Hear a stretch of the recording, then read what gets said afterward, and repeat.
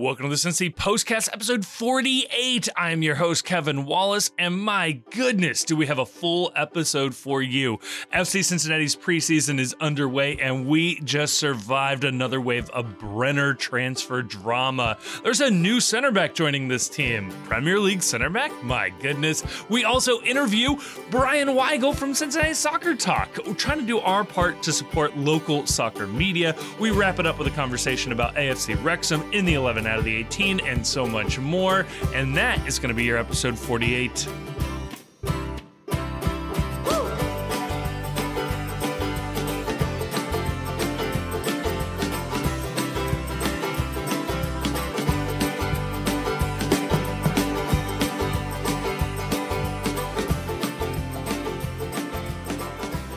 And joining me to talk about all of that, and I'm sure a couple of more things as well, I've got the Chief. And it's just the Chief. It's just me and the Chief. You get an intimate podcast tonight. Chief, how we doing? I had to pour myself a drink early because I can't count on being able to dip out every so often when Grayson answers a question. When it's kind of like farting in an elevator. When there's three people in the elevator, there's always plausible deniability as to who actually did it. If there's only one other person in the elevator, you're pretty much going to have to fess up. That is so true. I mean, three-man podcast, there's always somebody else possibly talking. If it's a two-man podcast, yeah. I don't know how obvious it is with other people, but like we've had technical difficulties in the middle of podcasts, and with three people, it's pretty easy to like have somebody drop out for a bit and then come back in pretty seamlessly. So the guardrails are off on this one. All right. Yeah. Did you warn them in the cold open that that there's going to be another person speaking at least, so that like they know if you just make it to the interview segment, you'll get a break from hearing just the two of us talking? Yes.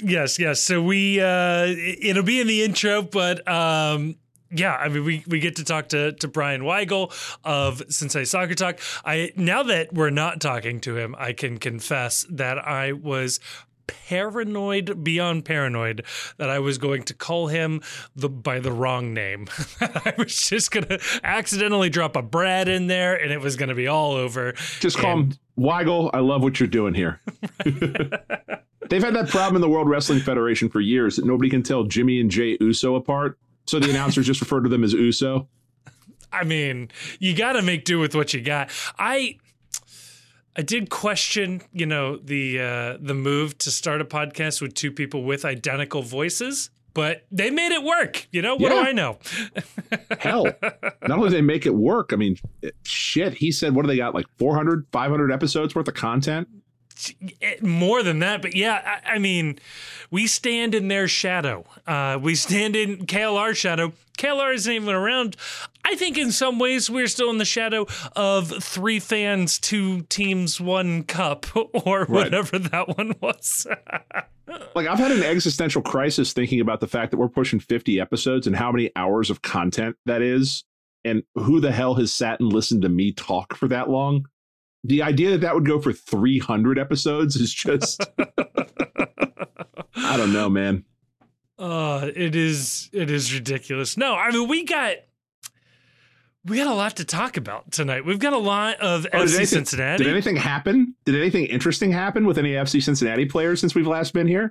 Let's see. Since we last recorded, Brenner was transferred out, but then not actually. We might have gotten an international center back. I think Brandon Vasquez scored a goal for the U.S. men's national team somewhere in there. It's, nothing too much. I think it's put it this way. We didn't need to watch a movie for content this week. So let's lead off with Brenner, because this is interesting to me, and this is going to be a story going forward, probably until at the earliest the summer window, but just basically for the rest of his time here. There is going to be the story of how much longer Brenner is going to be here. So in case you're living under a rock, Bogert, Tommy Scoops, and Laurel, almost like the two of them both did great reporting on this, and they were sort of like each one would have something to add to the other's report at any given moment. But news broke that Nottingham Forest was heavy in after Brenner. There had been a report prior to that, I think from Laurel, that Brenner was unhappy with his positioning in the team, and that he had sat out training to try and, force or facilitate a move because he was unhappy that a move wasn't happening. Then Bogert gets the scoop that it's Nottingham Forest, that there's serious movement in that direction. He goes on to Extra Time Radio and basically says it's almost a done deal, that Brenner's on his way out. He wants to make this happen. The team has received an offer from Nottingham Forest. They have counteroffered Nottingham, and they're just sort of waiting to see how this plays out. And then decision day, deadline day comes, and ahead of that, we get the report that the two teams can't make some sort of an agreement and that they've decided to move on. And then subsequent reporting comes out from Laurel, who, for the love of God, if you're not paying her money for reporting yet, please just go do it. Go do it. It's never been more important to support independent journalism in MLS. Yes. But the numbers come out on the reported deal, and it has, I believe, 11.5 million is the number. I think 11.5 million was the purchase obligation. So it was important to note this. It would have been a half season loan. So Nottingham Forest and the Premier League, I don't need to tell anybody. They're in the middle of their season right now. This is sort of the mid-season transfer window. They'll go until May. This would have been a loan for Brenner through the end of the Premier League season. And assuming they stayed up and he made 3 appearances, those were the conditions, they would have had to buy Brenner for $11.5 million, plus there was about $2 million in additional incentives on top of that. Thing is, though, Nottingham Forest, I believe you were looking at the betting markets there, Chief. They're the 4th favorites to go down to be relegated, which means Brenner would have come back to us. 5th. Okay, excuse me. Betting favorites. They are currently, I believe, 5 points or 4 points off the relegation zone right now. I think they're at 21 points currently in the table. And I think the relegation zone starts at 17 right now. Yeah. But they are second worst in the Premier League in goal differential. I think they're a minus 19 in goal differential. So they're ahead of teams on points, but they are way down there on goal differential, presumably why they're looking for a Brazilian striker to come in and hopefully change their fortunes. And if you don't know this already, I mean, I talk a lot about gambling on this podcast, but I am a rank amateur compared to the people that occupy the betting space in the UK. The UK betting market is bananas. If you're not familiar with it, sophisticated, yes. It is mature beyond years, and you can bet anything in the UK betting market. They'll let you bet the aforementioned World Wrestling Federation. You can bet a fixed sport in the UK. And so the betting odds are rarely wrong there. And they're the best. If you want to get information about something that's happening in the world, the single best place to hedge whatever you want to predict is happening is go to the UK betting markets and see what the sharps are laying money on. And right now, Nottingham Forest is 5th in the betting odds on all the major bookmaking sites that take action on this, behind Wolverhampton, Southampton, Everton, and Bournemouth in terms of going down. So when they say that there was a requirement that Nottingham Forest stay up, the bookmakers, I haven't checked to see after these moves they've made, but the bookmakers did not like Nottingham Forest's chances going into the weekend. Yeah. And I mean, there's a little bit more to this as well, because getting Brenner to sign for a Premier League team would be awesome. That'd be incredible. That's only half the battle. In order to register him as a player, there are a number of requirements as an international player to get a work visa. And the English, I should say, they have a pretty robust point system that you have to achieve a certain number of points to be able to sign on and get one of these work permits, at least without what looks like a pretty costly appeals process. And they give you points if they are under a certain age, if they've made a certain number of appearances for their national team, if they've played for international competitions and all these things. And we're in the Discord trying to do the math on this, and it didn't look like he had the points to get the work permit. My own personal thought on this was that the Nottingham Forest was going to sign him, and their owner also owns Olympiakos, probably the largest team in Greece. maybe would have immediately gone on loan to them in an attempt to try to boost his point total to get him back. So if that was the case, or if FCC's doing the numbers and realizing this guy may not actually be playing in the Premier League or can't get a work permit, and we could have a guy out on loan just playing for their 2 team or their youth team and risking injury, and we're not getting anything, that's a problem. That would have been a problem. That would have been a waste of money. And if you look at it from Nottingham Forest's point of view, if they are looking at this as that we get an access to this market for Brenner early, we can acquire him, we can send him on loan, and if we stay up, hey, we're one step forward for making a signing, and we got to jump on all these other teams that might go shopping in the summer window where his price might be elevated. But if we get relegated, we don't stay up, we're not on the hook for this big contract. So it was almost like you almost look at this from a perspective of Nottingham Forest and think, man, this is a really shrewd attempt at business right here, where it's a low, if you like him to buy him in the summer, but your only hang up is, I don't want to acquire too many contracts in case we go down. Because Nottingham Forest has been on a spending spree over the last couple of days, to put it mildly. So, yeah, from their point of view, points, they don't really matter, because this isn't a transaction for this year. It's a transaction for upcoming years. And if that's the case from FC Cincinnati's perspective, then I can understand why they would look at Nottingham and be like, okay, well, why don't you guys call us after you stay up? After you figured out that you stayed up, call us, and maybe Brenner will be available to you in the summer window. Yeah, no, exactly. I mean, look, if Albright really wants to work this angle here, I don't know how MLS would handle something like this, but in La Liga, Barcelona pays Atletico Madrid 15 million euros a season for the right of first refusal on all of their transfers, all of their outbound transfers. What I'm trying to say is $1 million for the right of first refusal on Brenner wouldn't be the worst deal for all the parties involved. I don't know if MLS will let them do it, but or if they've gone on this shopping spree, who's to say someone from Nottingham Forest might not find their way back to Cincinnati? I mean, that's something to watch out for, I think, right now.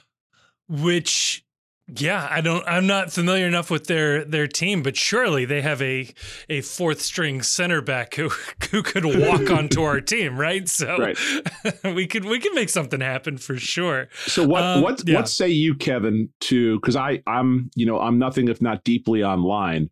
Please. And I have a take on this, but I'd like to hear yours. What say you to the school of thought that Brenner obviously wants this move to happen? I think that there's enough reporting out there in the ether that Brenner is not thrilled that his career hasn't progressed to Europe yet.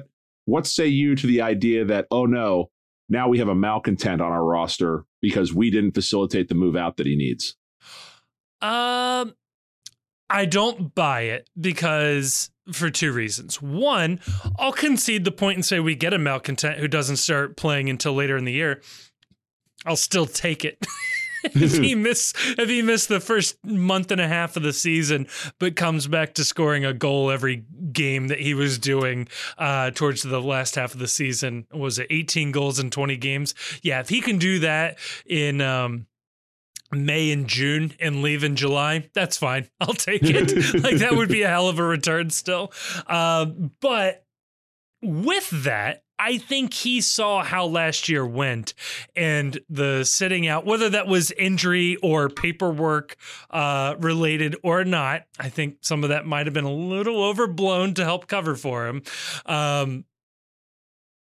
I think he's learned his lesson. I think he realizes that he is close. He is very close. That Serie A, that the Premier League are sniffing around. They recognize his talent. If he can go up, and if he thinks he's bigger than MLS, it shouldn't be hard to prove it. Yeah. And he's out of here. He's off to Europe in the summer. He'll get a nice, easy deal to any of the big 5 leagues. Yeah, I think that I said it online and I stand by this take. And that's that this process playing out in public is a good thing. Yeah. Because I think in the past, I would be shocked if this wasn't the case, that there's probably been some conversations with Brenner and his agent about what the deal would be to get him out of Cincinnati. And look, we spent a lot of money on you. We invested $13 million. I think it was $13 million was the transfer fee originally, something like that. Somewhere in that neighborhood, yeah. And we owe a portion of that still back to Sao Paulo. That we something like 25%. Yeah. So we don't want to take a loss on this sale. And the reason we would be taking a loss on this sale before this is because you didn't perform the way you probably needed to justify the fee that we paid. Right. And now there's been a out and public bidding process, for better or worse. There is valuation clarity as to what Nottingham Forest valued Brenner at. And now he knows, his agent knows, his family knows, his girlfriend, if he has a girlfriend, she knows. Everyone involved in this process knows what he is starting, the base level line is this year for what he's starting at. So go out there and perform, and you know what kind of deal you need to attract to get yourself to another league. And from his point of view, he had Nottingham Forest sniffing around this time, lower level, bottom of the Premier League. So it stands to reason that if he goes out and he balls, he scores goals, he does what he did last year, that the baseline he can expect is another team like Nottingham Forest to be sniffing around looking for him at the summer window. Yeah. And the market's established for him. Right now, if we combine, Nottingham Forest's purchase agreement and Udinese's offer from earlier this year, he's worth somewhere in the neighborhood of 9 to 12 million pounds now, or euros or dollars or whatever it was. Yeah. So if he can go out there and score a couple of hat tricks, that's what he was doing last year. Go out there and crush this league, as it were. There's no reason to think FCC couldn't be looking at a $15 million transfer fee this summer. And that's about what it would take to break even on him. And I think that would be fine.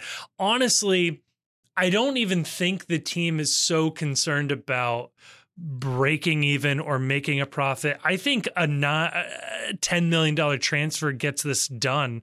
I think they want to make sure that everything is in agreement ahead of time. It does sound like the team in South America might get a say. Obviously, MLS takes their weird percentage of cut on this stuff. I don't know if that's still the case with designated players. This is where we could use Grayson, but there's a couple of other parties involved. It's not as straightforward as, say, a French team selling Brenner to the Premier League. There are a couple additional parties involved. But yeah, I think he balls out. I think this is an easy deal this summer, and hopefully there's a bidding war.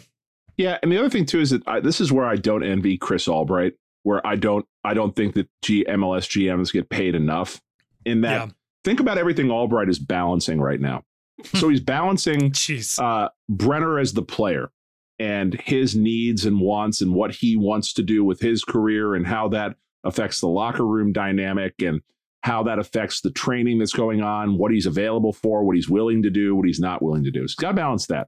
Yep. He's also got to balance future Brenners and the idea of what is the image that FC Cincinnati is portraying as a club to the person who will have to be the next young designated player that they will have to bring in to replace Brenner.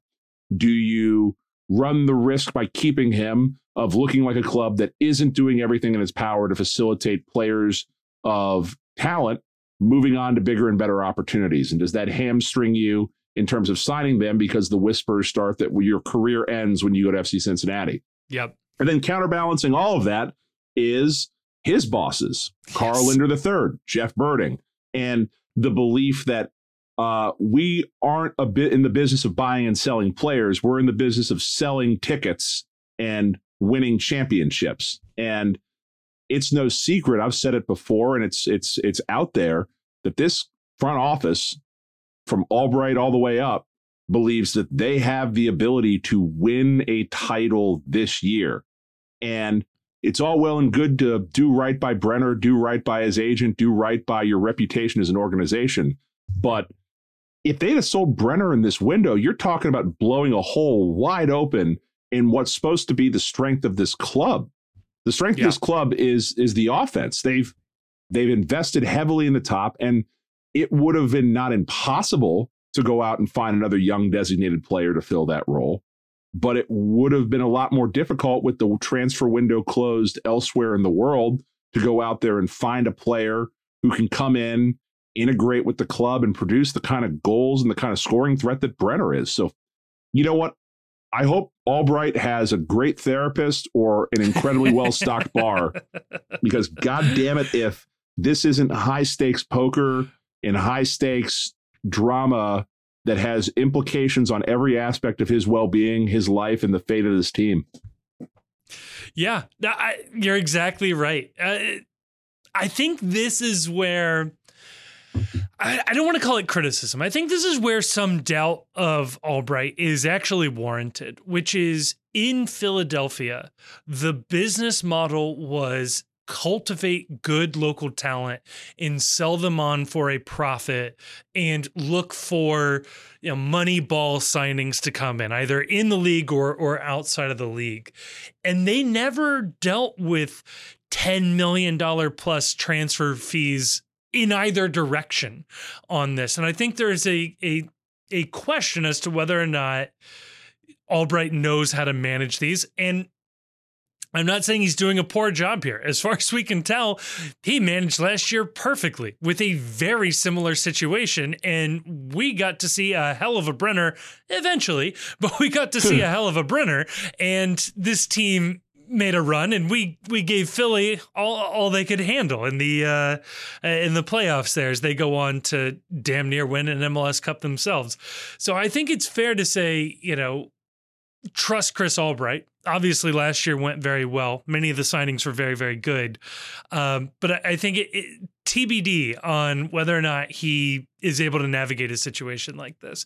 I think he can. To be clear, I think he can. But we haven't seen it yet, necessarily. Right.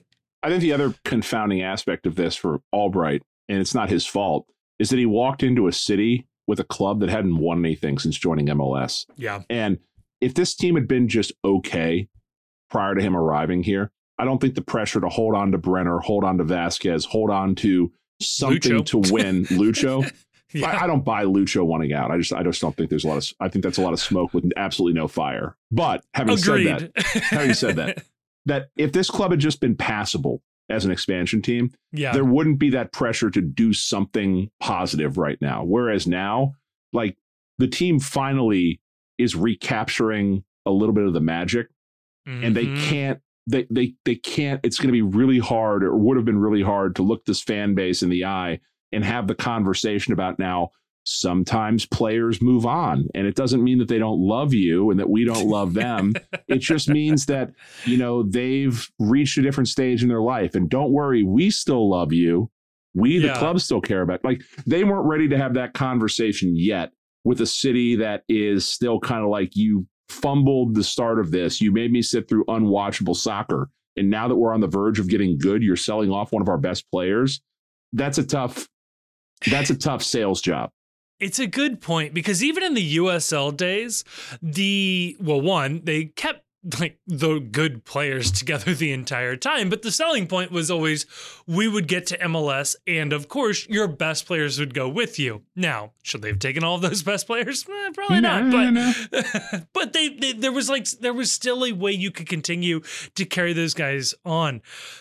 But that's just how it works in soccer. And even with the biggest clubs in the world, the big super club teams in Europe, they still poach players from each other. Like, Lewandowski moves on from Bayern.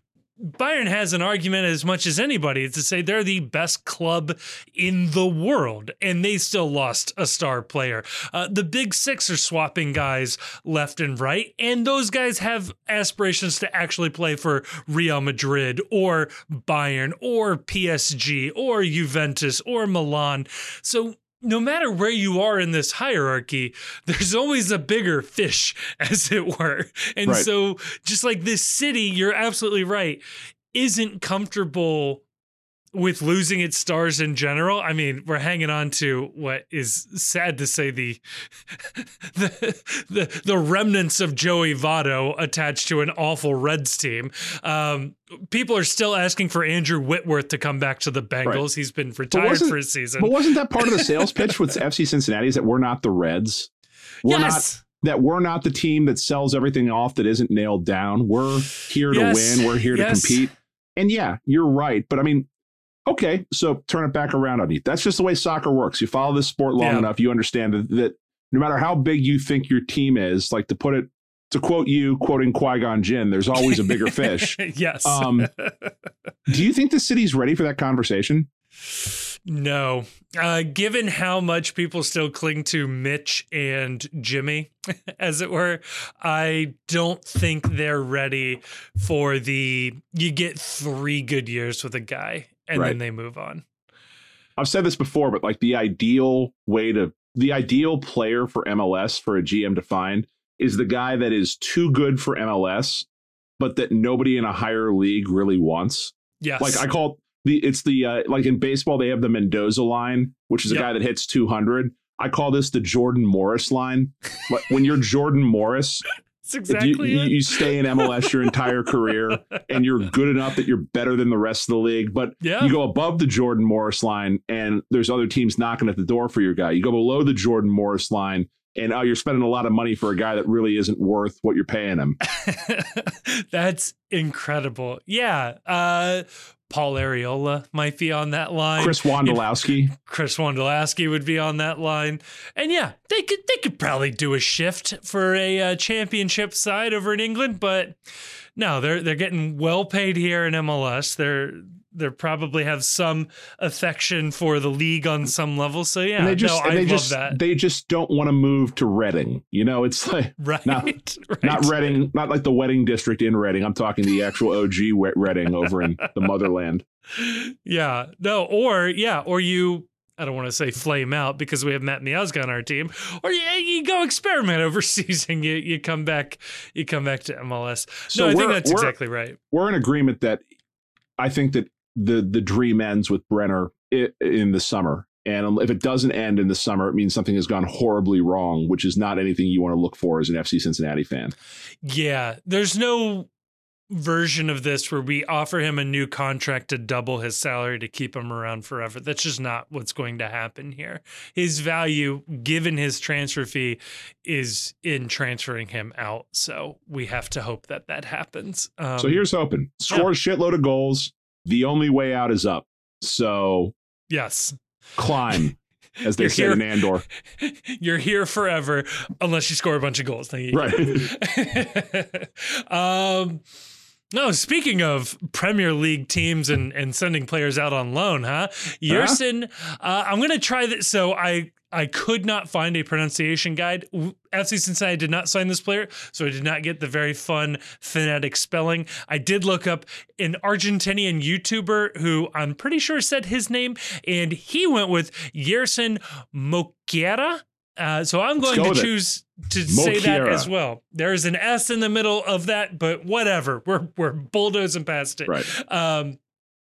Yersin, I think we can go with that.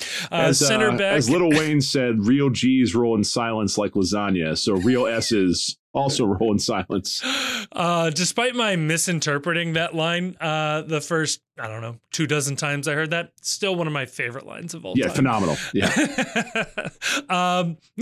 He's a center back from Colombia. He is playing kind of with Wolves over in the Premier League, and they are sending him out on loan. He is a youth prospect, has not made a senior national team appearance for Colombia, but has played at the youth national team. He is a highly, highly, highly regarded Colombian prospect. $7 million transfer fee to his Colombian team to get him to Wolves, and he has not had a chance to play. He actually had 2 pretty rough injuries back to back early in his stint in England, and Wolves are looking to send him out on loan, allegedly without a purchase agreement, which I know this is contrary to what I've always heard, is that MLS requires a purchase agreement of some kind with any loans into the league. Allegedly, there is no purchase agreement attached to this, which on some level is a good thing because it indicates that they are not ready to get rid of him, that they genuinely think MLS is a good level for him to find his footing, show that he can play, and to develop into a player that they can then bring back to the Premier League or Championship if things don't end up well for them, but bring him back to the Premier League and rejoin the team. this is exactly the kind of center back we were looking for. The injury history isn't great, but this gets you excited, Chief? Absolutely.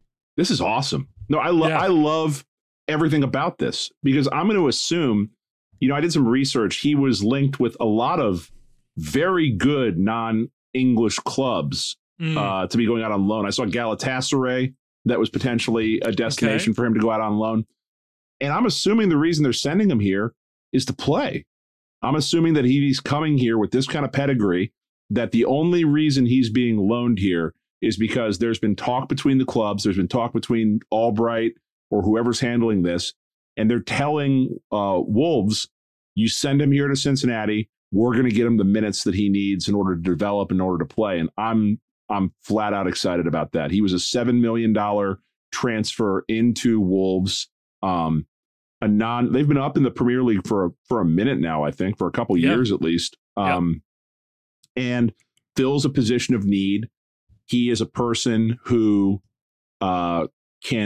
he seems incredibly athletic, which I love. Yes.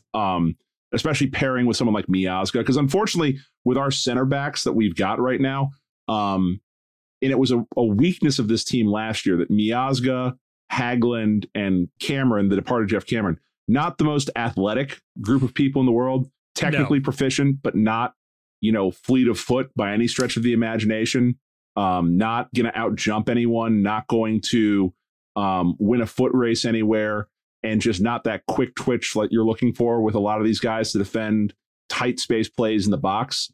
Yeah, no, sign me up for every bit of this as a person where you pair him with Matt Miazga, and that is just I'm excited thinking about this.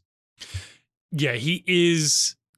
I mean, hopefully, right? I don't want to get ahead of myself, but he is hopefully the player that we thought Viacia was. Viacia is well on his way to flaming out of MLS completely, and this guy comes with a better pedigree, with having, I'll say, a seal of approval from a Premier League team. And importantly, not only a seal of approval, but he hasn't washed out there. This isn't a Jurgen Locadia situation where they got him in, they played him, and it just, no, not our thing. It's that he's had some injuries, and Wolves are right now fighting for to stay up. I think that when I looked earlier, we were talking about the aforementioned situation for relegation situation. I think that Wolves are, if Nottingham Forest is the fifth betting favorite to go down, I think Wolverhampton is like the third or the fourth betting favorite to go down right now. Yep. So they're not in a position to play the kids, as it were.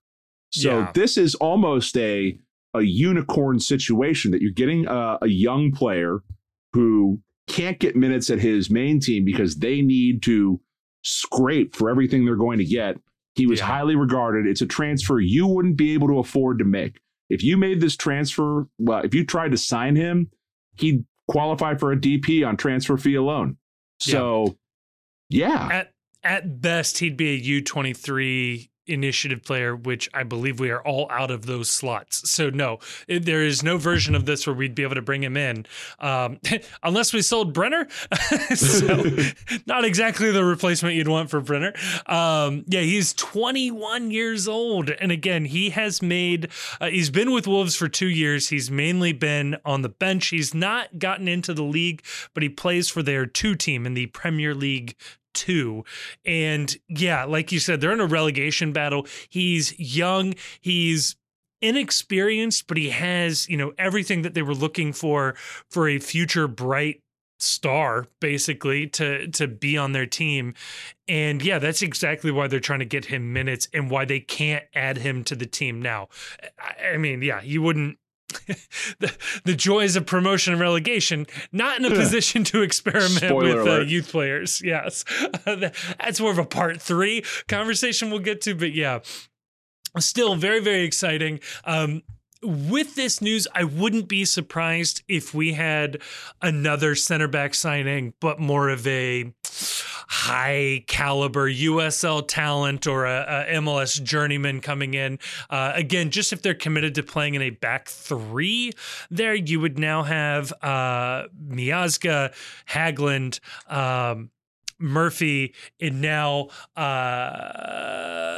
Yerson and Akinpono, I believe was his name, the draft pick, the Generation Adidas draft pick. So things start to get pretty light pretty quick if we're doing a back three. So where does he rank on great jerseys or great kits to own from his former team?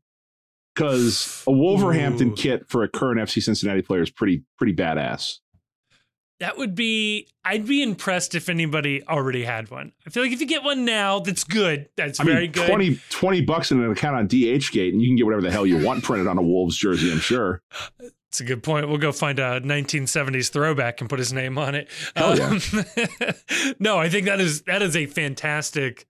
Ooh, that's got me thinking. There's got to be some good, like a Ledesma Middlesbrough kit would be pretty clutch. Current players only. What are we thinking here? I mean, an Acosta PSG. I was about to say the exact same thing. But I'm worried he would see that and get really mad and pick a red card up if he saw that. Like that would just trigger something in his head. Is like he would just start like twitching involuntarily. I mean, of Brandon Vasquez Usman's national team jersey, but I want a 2022 World Cup one, not whatever they're wearing. No, I want these days. No, I want the denim. I want the old school 1990s Brandon Vasquez World Cup jersey. Miazga Chelsea feels like an obvious choice in this space for me personally, but that's good. I mean, a Nick Hagland Xavier jersey. That's awesome. This would be, if we still wrote articles for the Post, this would be a great article. Make your all-time starting 11 of FC Cincinnati kits of previous teams they wore prior to playing for FC Cincinnati. I love this. With Vasquez, you could do a Tijuana kit. He played in their youth system. I think that would be a good-looking kit. I think we could do this. Or would it be like a Brandon Vasquez Atlanta United kit just to troll them over the fact they sold them to us for like $150,000? No. A Brandon Vasquez Nashville kit, because Nashville picked him in the expansion draft, then flipped him to us for a couple bucks. Is ultimately what it was. A buck here, a buck there. I think my favorite would probably be a GB jersey from the Kazakhstan team we got him on a free from, just because I don't think that you can find a Kazakhstan Premier League jersey anywhere, even in Kazakhstan. I don't think. Yeah, he did make two appearances for the Senegalese national team. So that would be electric. Josu from Kerala Blasters. Oh.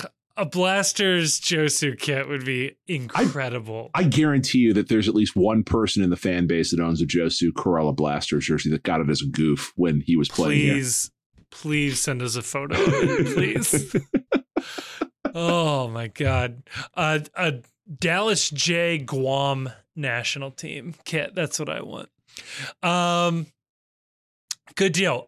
Speaking of Colombians on the FC Cincinnati, the Origin Blue, Santiago Arias still not signed with us, but playing in preseason games. Chief, what's up with this? I'm sticking by my original take that I had on the show the last time we talked about this. I think he is just using us as a Planet Fitness membership for professional soccer players, that this is just him getting some work, putting some film out there, and getting some references for other jobs that, hey, you want to know how healthy I am? Call up Chris Albright and Pat Noonan. They'll tell you exactly how good I'm looking right now. Does Yerson also being Colombian matter? They would have never played together. I don't know. I don't think. They're down in Florida. They could trade like where the best place to get a Cuban in Tampa is. Right. The answer to that question, by the way, if you do find yourself in the Tampa St. Pete area, it is called Bodega. It's in St. Pete. It's right across from Green Man Brewing. Trust me, you will not be disappointed. Is it also owned by the Church of Scientology? No, Clearwater is owned by the Church of Scientology. Oh, okay. St. Petersburg, not owned by the Church of Scientology. Big mistake. All the Thetans go to St. Pete. No Thetans in Clearwater. And then finally, to wrap us up, Brandon Vasquez. Oh, shit. This is still the FC Cincinnati segment. Oh, I know. Right. I'm still plowing through here. Not much to talk about here. What do you mean? He scored a goal. That's incredible. I mean, I did mention it briefly in an intro of one of our podcasts, which it's badass.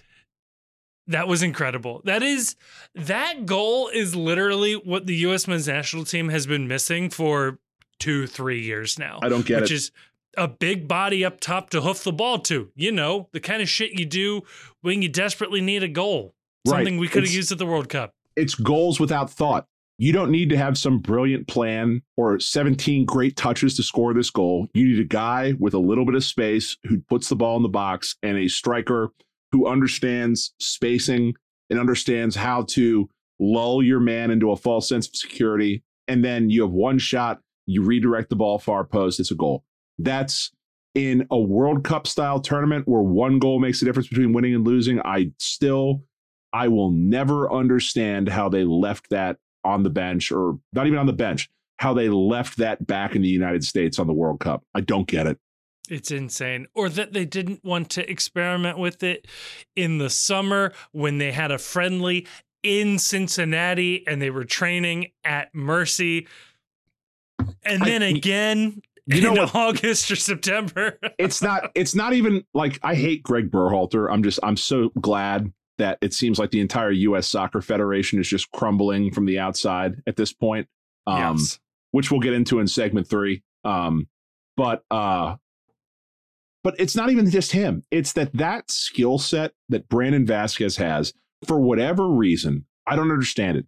Once you get to the international stage, everyone looks down on that. It's that they all want to be the smartest guy in the room, and my tactics are going to score us goals.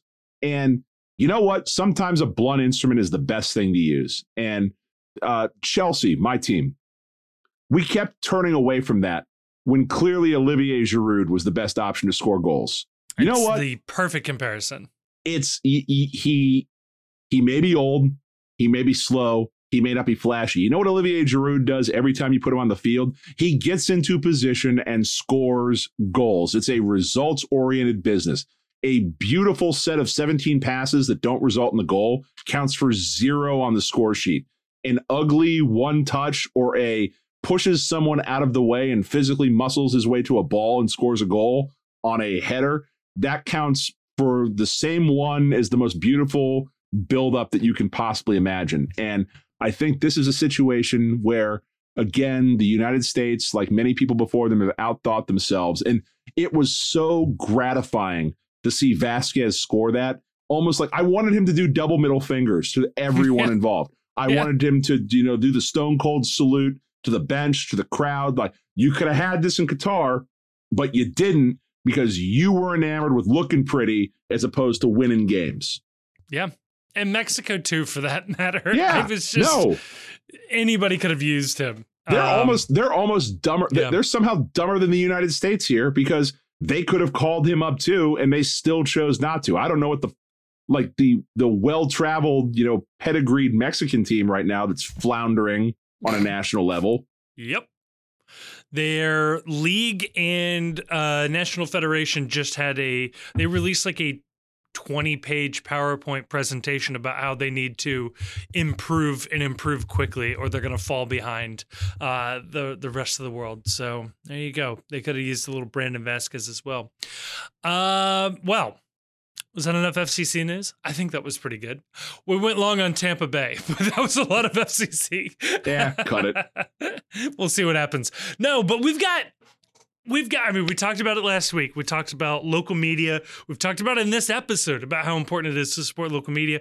We have one of the Weigels, Bryan Weigel, is joining the Post. He talks about Cincinnati Soccer Talk, how they started, and what he's looking forward to in this upcoming season. We talk about how things have changed for them over time. It's a really good, fun conversation with one of the OGs of local Cincinnati soccer coverage. So really fun conversation. If somehow you've come across the Post and have missed Cincinnati Soccer Talk, DM me, because I really want to know what your Google search history was that resulted in this. Yeah, please describe your path to us, 1. And 2, correct your mistake and be subscribed to Cincinnati Soccer Talk. Tons and tons of content, written and audio and video. They do a ton of good stuff. So enjoy that conversation. We will be on the other side of it, talking a little Wrexham Hey, we got to have our takes on this. And Apple TV in the 11 out of the 18. We'll see what happens. But that'll be after the interview. Enjoy the interview.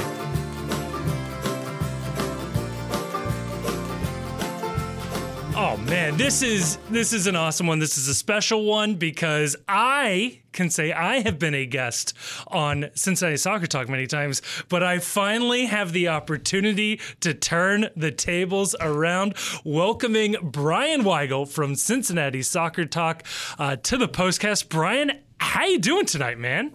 Oh man, I'm living the dream being on this show. I love listening to you guys every week. You know, as I said this, Jonah and I had like a DM every week. I said I didn't miss a KLR. I barely, if ever, miss a postcast.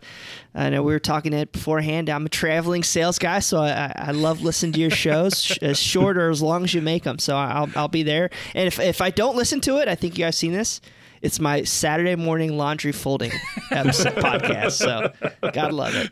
We are here to help you. Maybe this episode will drop in, at the beginning, some laundry tips.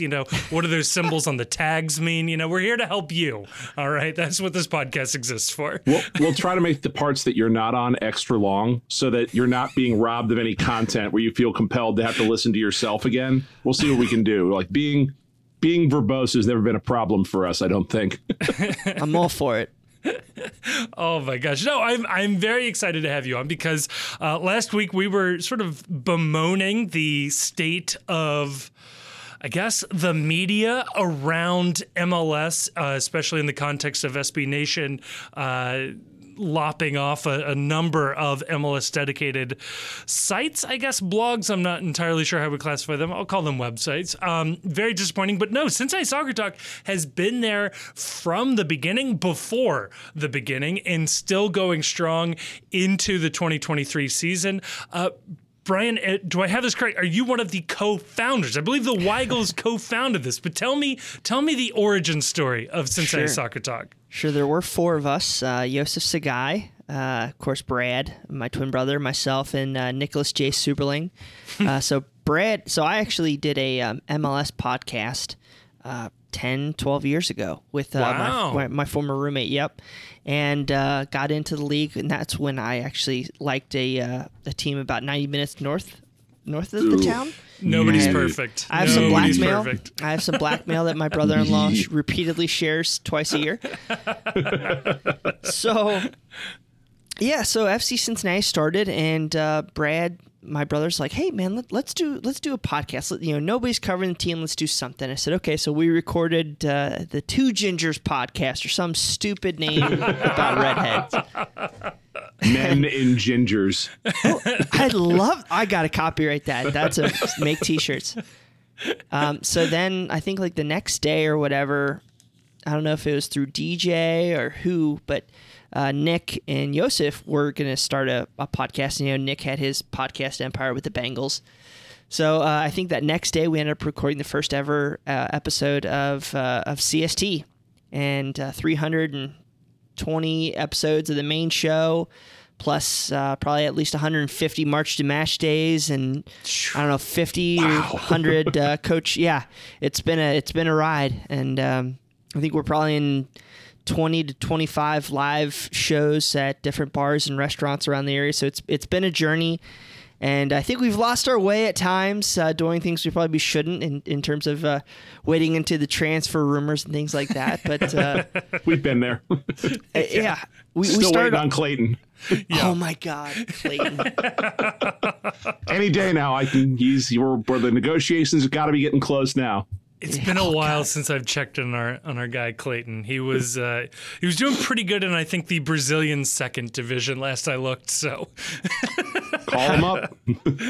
That's good. You could do a lot worse. No, that's fantastic. So you guys recorded the podcast before that first season kicked off, then, yeah? Yeah. It was. We were trying to guess. I think it was like right when camp first started, and they were still adding players, and we were trying to guess like the starting lineups, and like I want to say Antoine Hoppino was a big name, and Wiedemann, and all these different guys, and then of course when Sean Nicole came, that was outstanding news. But yeah, I was just trying to get in touch and to grow FC Cincinnati. I remember like one of the first moments like that I realized like people actually listened. I think it was the Xavier Friendly, and we all went down to that what's that brewery right there, Listerman. Yeah, Listerman. Yep. Yeah, we went down to Listerman. It was like the four of us, Yosef. Well, Nick didn't come, but it's like me, Yosef, Brad, and I think Michael Walker was like the first 5 guys. And he was like, I'm going to write for you.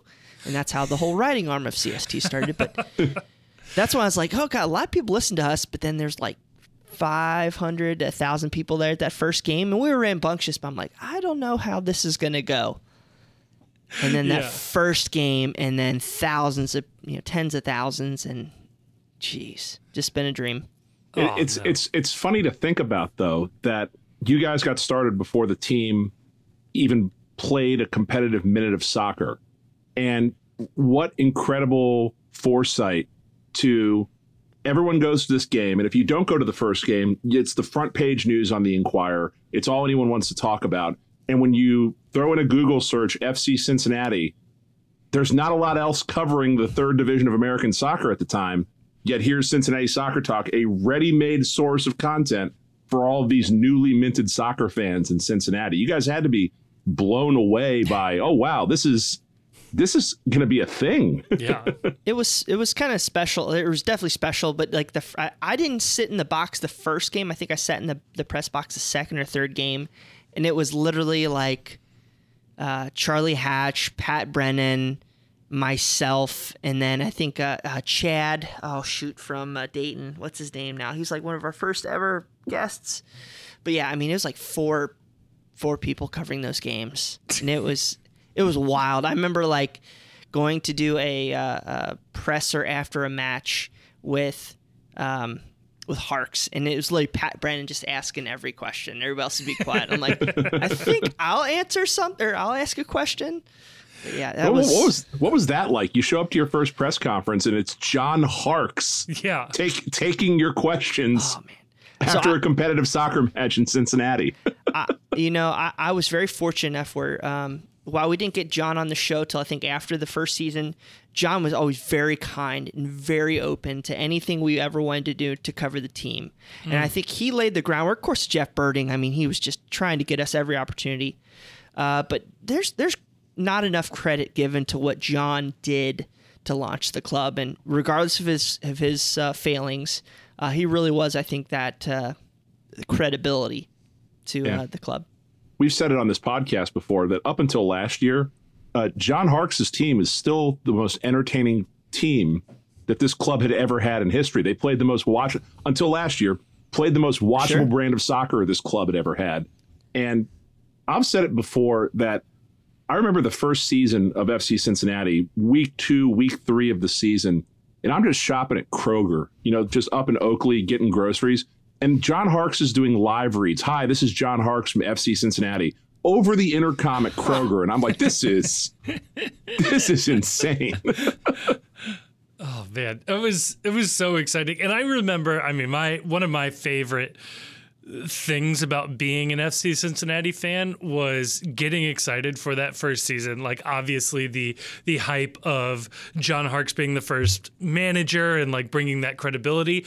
But I remember like immediately trying to find something to consume about the team and finding Cincinnati Soccer Talk, the podcast, and I downloaded it and I was like, this sounds pretty good. Like the sound, like the intro and the mics on everybody's like good quality, which is funny because I imagine if you go back, you probably find 100 things that you yourself would be critical of. But I remember first listening to it, like, hot damn, like this team might be something. We've got like real like fan media like building up around this thing. I shared it with everybody I knew. I was like, this is incredible. And I don't think you have the groundswell of fan support around this team without Cincinnati Soccer Talk. It's a key piece, and I think it's something that is missing in a lot of markets that are starting up either in MLS or USL or wherever. And I don't know maybe you get this all the time, but I just want to say that I think Cincinnati Soccer Talk played a pivotal role in this team being a success and ultimately getting into MLS.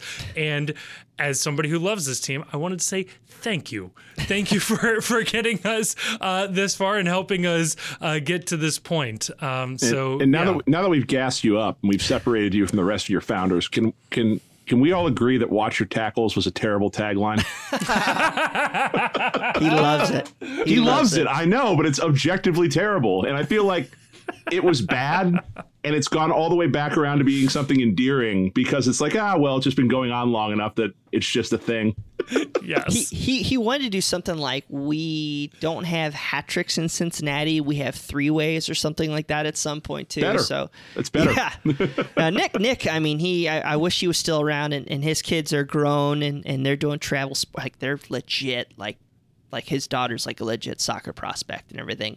And so they're doing the whole circuit and everything. So he's unfortunately not with us anymore, but he's on our Slack. I keep trying to kick him out, but he knows too many passwords.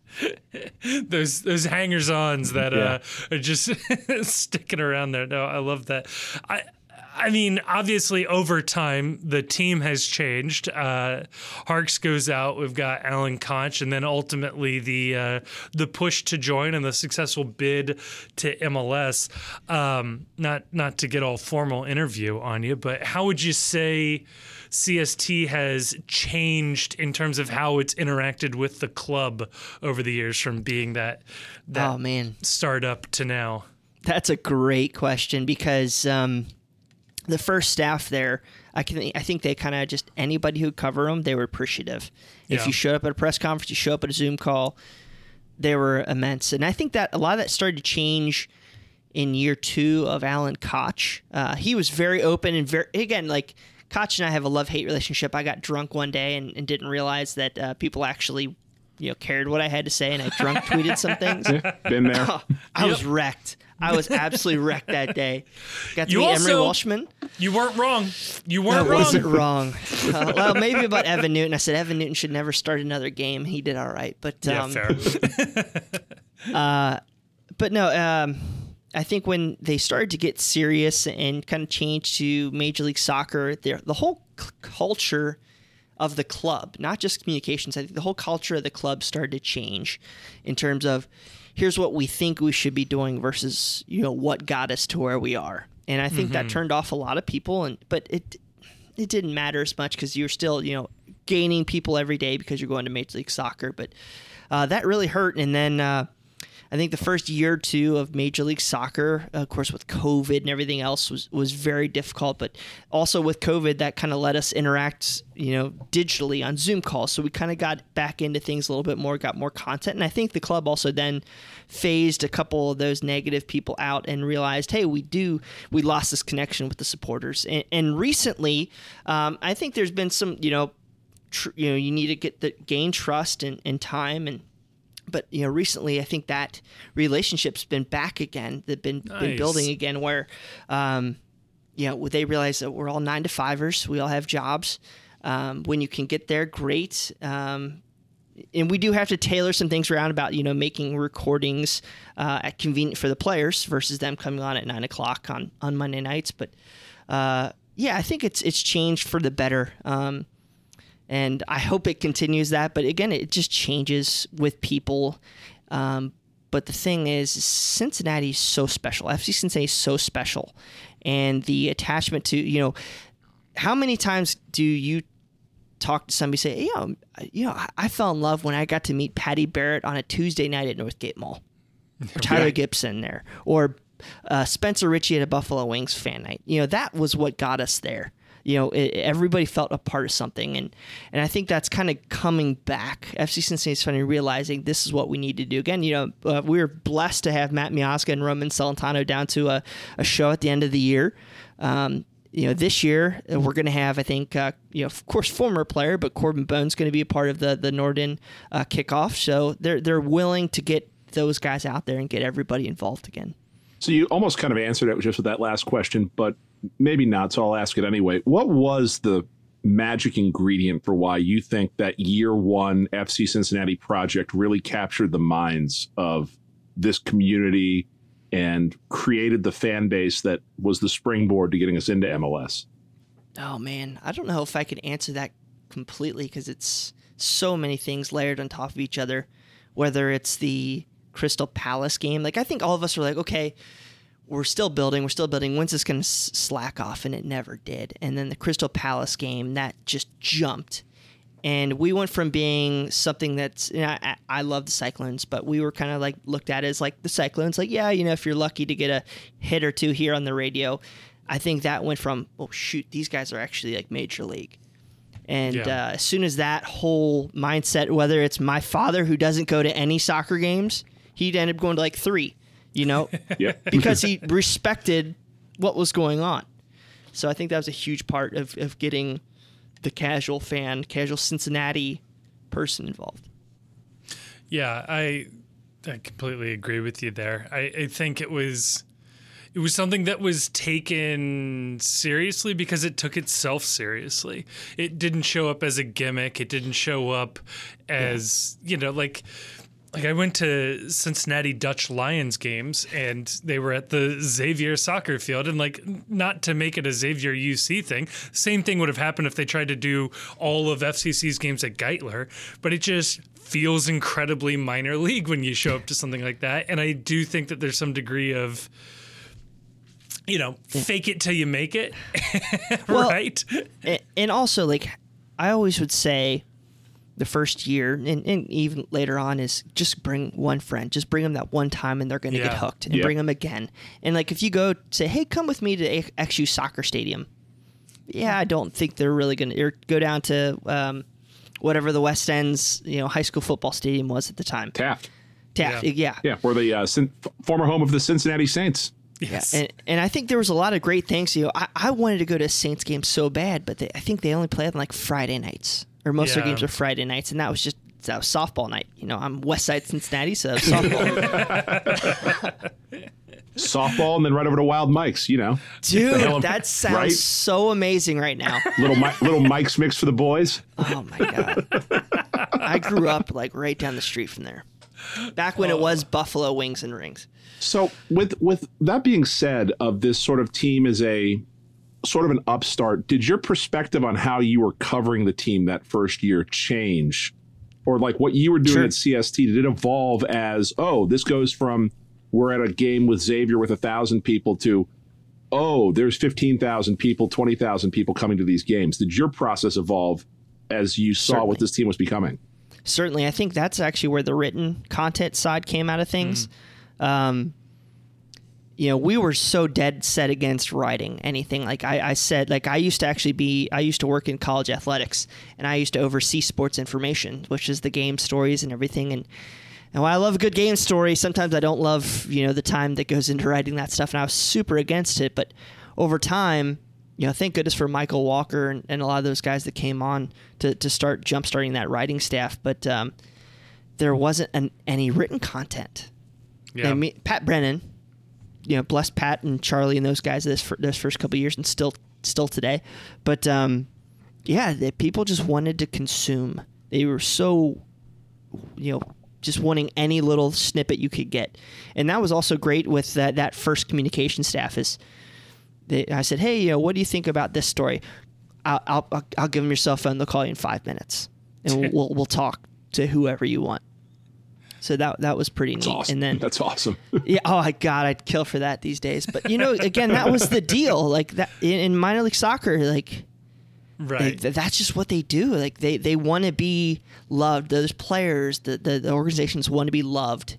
And we had Mitch Hildebrand on the show a couple months ago. Yeah. And it's amazing how you talk to him or you talk to any of these other players from back in the day, and I'm sure you guys have talked about this on your podcast many times, how none of these guys, or very few of these guys, were used to the level of coverage and the level of notoriety that they were receiving. And like Mitch comes on and he's like, yeah, I got kind of messed up a little bit by 30,000 people chanting my name all at once. That wasn't something I'd ever had happen to me. And I'm sure that was kind of an interesting experience too for you guys, interacting with a lot of these players who probably hadn't given an interview since their college newspaper, maybe.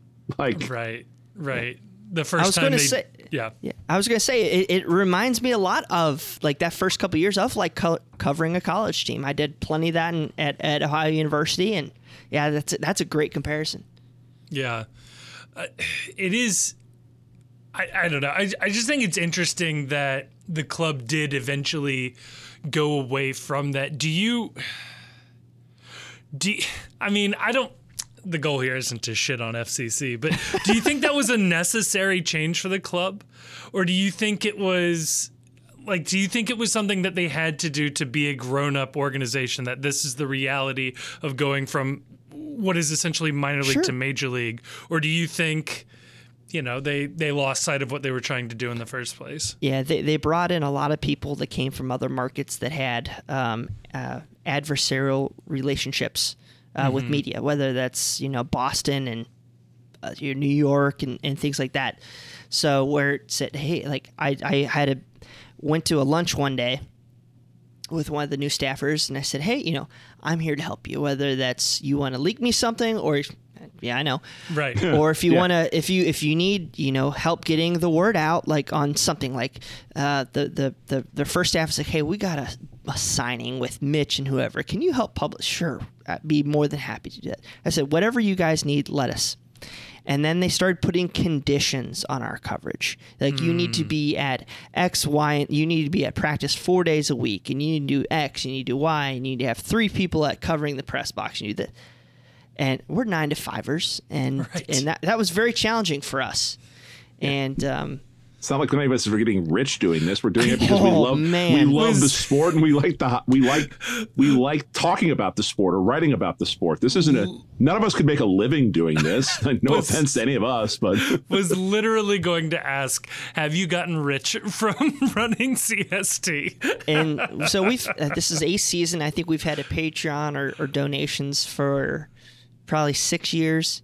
I've never taken a penny. I think maybe to buy a $16 boom this boom or something I'm using right now, but I'm telling. But yeah, we put it back into the live shows. So like the gear, I don't know if you guys have been to a live show and seen all the gear that we have, hundreds, thousands of dollars worth of live gear and the photographers and sending guys to the press box, things like that. So I don't have to do it anymore. I was going to ask you, what was that first live show like, where your podcast has now gotten popular enough that people are going to show up?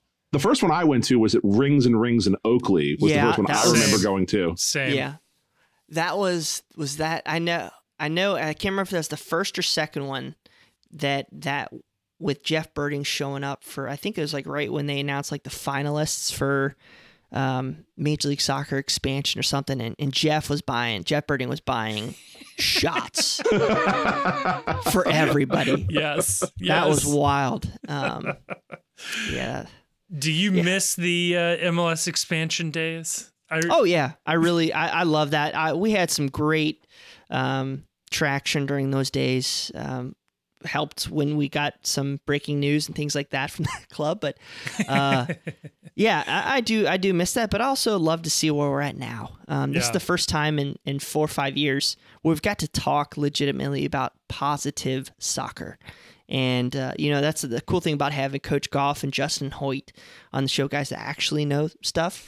And, it's been pretty cool. I'm so happy that we're winning again. It's just it brought the joy back into this. I mean, we were contemplating shutting this whole thing down just because it was such a drag and so tough to go every week to preview, to recap, to write. Yep. Yeah, the team hasn't scored a goal in like 8 matches. Jaap Stam hasn't given a decent quote to the media in months. Sure. Gerard Nijkamp, you have no idea what he's doing. And it's like, what are we doing here talking about this and following this? There's nothing to discuss. This is horrid. Yeah, and again, you say, we all have a nice drink or something on most of the shows on Monday night, and you say one thing that's just a tad little bit in the gray area, and you get an email the next day. They say, why did you have to do that? And we're like, well, so I think we're past that. Because the team sucks. I think we're past it. I think that was a person versus a culture, a person that maybe changed the culture, but I think the culture's come back. Is it perfect? No, but I think it's getting better. Yeah. So before we go ahead, Kevin. I was just gonna say, you guys made the fatal mistake of being popular enough that people listen to you. See, that's how you get around that. Yeah, Galaxy Brain, have a show no one listens to, no downloads. So before we start talking about FC Cincinnati specifically this year, I wanted to get your take on this. And I'm going to start off with a broad question: why does no one cover MLS? There's no money in it, right? I guess. I don't know. We're actually working with several of the former SB Nation sites now to reorganize themselves and help provide them a groundwork. That's been kind of cool the past couple of weeks. It's really cool, actually. Yeah, to talk to all these guys and gals and see where we can help, where we've succeeded, where we haven't. Yeah, and again, none of these guys are getting rich, but having that pot of cash there to justify some time, I think has certainly been a thing. How lucky are we that we have the Enquirer and all the local, or Laurel for that matter. And that was the next part, and to be have enough support for her. She's tremendous. We tried to hire her. I think she made the better move. But Transfermarkt tried to add her to the post at one point, just in terms of crediting stories. That was an awkward Twitter exchange. I don't think she's ever really forgiving me for one time labeling her a Yop Stan because I perceived that she kept defending him too much. But we'll win her back. We'll have her on sometime. Someday. Yeah. With regard to the sorry, go ahead. I would say the only reason why we're able to have these people is because there's an army of orange and blue fanatics that read the stuff, and as soon as they're gone, and that's why I was worried about it, because I see our traffic. Thank God this past year our traffic went back to great numbers, but at the end of 2021, man, I'm like, jeez, it was rough. Yeah. No, winning solves a lot of problems. is really what it comes down to. We talked on here or on our side chat before we even started recording the podcast on the idea that it's incredible as many people stuck around to even reach it to 2022 when you think of how dire things were. And again, talking about this season in particular, is this the sort of slowest rollout to an MLS season or a sports season you can possibly remember? Because is it just me, or does it feel like there's absolutely nothing out there from the team, from MLS, that you wouldn't even know that there's a season happening in 4 weeks if it wasn't for like a schedule being released? Yep. You're 100% correct. I think the most publicity we've seen was this past week's EMLS event, and that's saying something. Hey, our boy's actually decent again. So Cisse, he's finally good again. But why is that? Why is EMLS like a thing? And why isn't the league, and why isn't everything, the machine around the league, just generating hype? It feels like nothing's going on. Why is that? I think, January 1st came around. I was like expecting Apple and all this stuff, and I'm just like, what the hell's going on? And normally the club puts out stuff and there's very little there. I mean, I can't tell you how many times we credited this on Pat Noonan changing the culture, like a video of him, saying to the guys, get the ball to Lucho in the right spots and do this and do that. And how cool was that to see last year? I'm assuming they've produced all that and they're waiting for tomorrow, February 1st to come, but whenever you're listening to this. Right. But yeah, February 1st and Apple, I hope they begin to build the narrative, because it drives me so insane that a 5th division club in England can get millions of fans. It was the best thing I've ever seen, is that there's 17,000 reviews on IMDb about Welcome to Wrexham, and there's 0 reviews of Welcome to LAFC from 2019. So, which was an ESPN show, which was actually tremendous. I love that. But Kevin asked a question. I'm going to Google how many reviews there are for Nonstop Flight right now. Hey, I think that was nominated for a local Emmy. Are they still trying to put that on Netflix? I think that was the whole deal. I mean, Be prepared. I imagine it'll be on. How I'm imagining this Apple TV deal is that each team will have a channel within the channel, and I imagine that'll be available for us to watch. Would you like to join us for an impromptu soccer blog book club by any chance, Brian, if you have the time? Oh, man. Well, I'm in a car a lot, so. Because there is only one review for Nonstop Flight on IMDb. I haven't read it yet, but it starts out with this headline: "Nothing untold in this FCC house production, but still vaguely enjoyable for FCC fans. Nonstop Flight, the untold story of FC Cincinnati, 2020 release, 90 minutes, is a documentary about the improbable rise of FC Cincinnati into MLS before it all came crashing down. As the documentary opens, we hear from FC Cincinnati president Jeff Birding how he found himself becoming interested in the local and regional soccer culture. He coached his young son soccer team, and how he eventually linked up with Carl Linder III to develop what would become FC Cincinnati, starting out in minor league USL in 2016. At this point, we are 10 minutes into the documentary." Wow. Did that air on the CW to start too? Like the random ass, probably bracketed by reruns of what's the damn Big geek Bang show? Theory. Big Bang. Yeah. Yes. Well, I can tell you that the final paragraph of this review, so I'm going to spare you the rest of it, says the documentary premiered on Cincinnati's Channel 9 WCPO. Oh, okay then. Oh, shoot. They bought expensive airtime. That's not even Sinclair. Yeah. Right. They went with it. They jumped channels on them. That's incredible.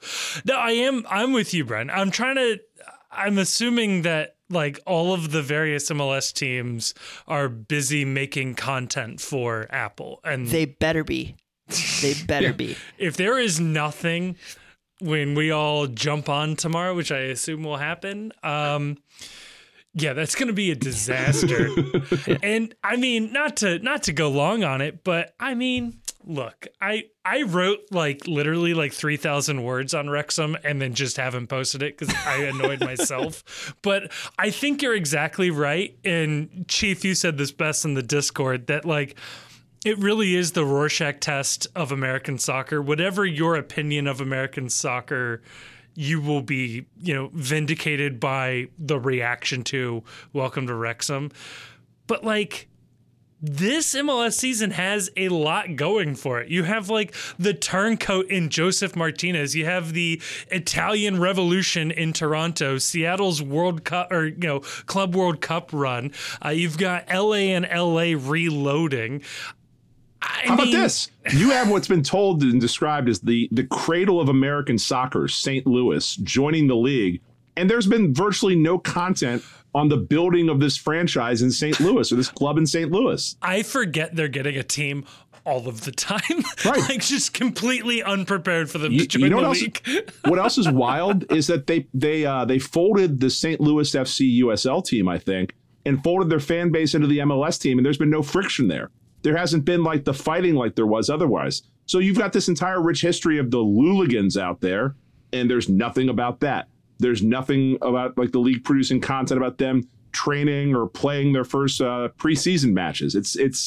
I can't remember a league where an expansion franchise has drawn so little like interest. Even Austin, there was just boatloads of content about Austin leading up to their first. Like, you couldn't get away from Matthew McConaughey giving some fucking speech somewhere. What's the guy, Lars or Hans or whatever his damn name is, St. Louis, at the GM? Yeah. It doesn't help when he comes out and says, "Oh, we don't need any DPs. We're all DPs." I'm like, dude, you guys are gonna be terrible. We don't need designated players. We have a designated team. That's it. Oh my God. This is some super millennial Gen Z nonsense. We're all DPs. We're all special. Right. It just felt very NICAMP. I was getting flashbacks for them. It was an this issue. eye twitch right here. It's like, oh God, I've seen this before. Run, St. Louis, run. Brian, what are you looking forward to the most out of this season? What are you excited about the most? Home wins before the second half of the year. Don't get greedy. Better pro referees. Better pro referees. That's not going to happen. I was on a season preview, and they're like, what was the main reason why FC Cincinnati drew so many matches or were in a place of winning and turned into draws? I said, pro referees. I was like, I'm dead serious. They're like, really, huh? I'm like, no, I'm dead serious. I don't know. This town is not ready for more poor refereeing. Like, everyone is still on edge. The wound is gaping from Kansas City. If we get to match day 1 and there's some shithousery from the officiating, people may storm the field. Honestly, it's kind of going back to like the Bengals analogy, I guess, a little bit. Is they had such a good year, such a good end of last year. I think if Yu Yakubo would have been in that playoff game, I think it's a different result. It's interesting. Yeah. I think just to see, okay, we think we're pretty good. Now, are we pretty good? Is this Marco Angulo going to be an impact player? Do we sign Arias on the right flank and get some sort of creativity on that side? And then can we keep the attacking three as long as we can, whether it's healthy or here in Cincinnati? So, do you think we get to the summer window with that trio intact? I think until the summer window, yes. Unless something happens. I think Portugal's open for another couple days. I don't think any Portuguese team's going to offer $12 million to FC Cincinnati for Brenner. You never know. Right. But yeah, I think so. And it's in Brenner's best interest to keep performing. Yeah. So. Yeah, no, it's a win-win. I think that now this process is to a point where the only way out is up. And I think he knows that. His agent knows that. And I think it's a positive situation. I think that everyone that's concerned about this, it's a little overblown for people that are concerned about it. What's he going to do? Pout? Not play? Tank his value? I think it was positive seeing, again, I don't want to burn any paywalls here, but Laurel reported a 8-digit fee for Brenner. And I think finally seeing those numbers versus like the 9 millions, I think that's positive for him. Yeah. And there's going to be a lot more cash to spend in the summer than there is in the winter. Yeah. Yeah. I would completely agree. No, as we get ready to wrap this up, you got a season prediction where FCC will place or whatever you want to make your prediction to be. Make it bold though. Let's grab some headlines here. Yeah. We're gonna take a photo of you and we're gonna add the quote to the bottom, and it's got to be something scintillating so we can draw some listeners. Yes. So we're gonna make Nashville eat shit back in the Eastern Conference. We're gonna do that. New York Red Bulls, we're going to make them pay. Thank God Aaron Long's not a part of that organization anymore. I think we're going to do pretty well. I think we'll finish solid top 3 in the East. Leagues Cup champions. Oh, there we go. Oh, yeah. Leagues Cup champions. You heard it here first. Hey, that way, if we win the Leagues Cup, then Brenner will get enough points to get a work visa over in England. That's what we need to worry about right now. So I see I'm not the only person that spent time perusing the British work visa program documents to figure out if he qualified. We were doing the math. I don't think he had the points. I don't think he could have done it. My thought was if he was going to Nottingham Forest, they were going to immediately loan him to Olympiacos, hope they make Champions League, and then he'd have the points to rejoin them next year. But we'll see what happens. Yeah. Now, Bryan, I mean, I feel really dumb asking this, but on the off chance that 4 of our 10 listeners don't follow CST or read CST or listen to CST, where might they find you? If you know how to spell Cincinnati, that's a start. CincinnatiSoccerTalk.com. Don't assume anything of our listeners. I know. I'd at CINCY Soccer Talk on Twitter, Facebook, Instagram. We're trying to get that going again.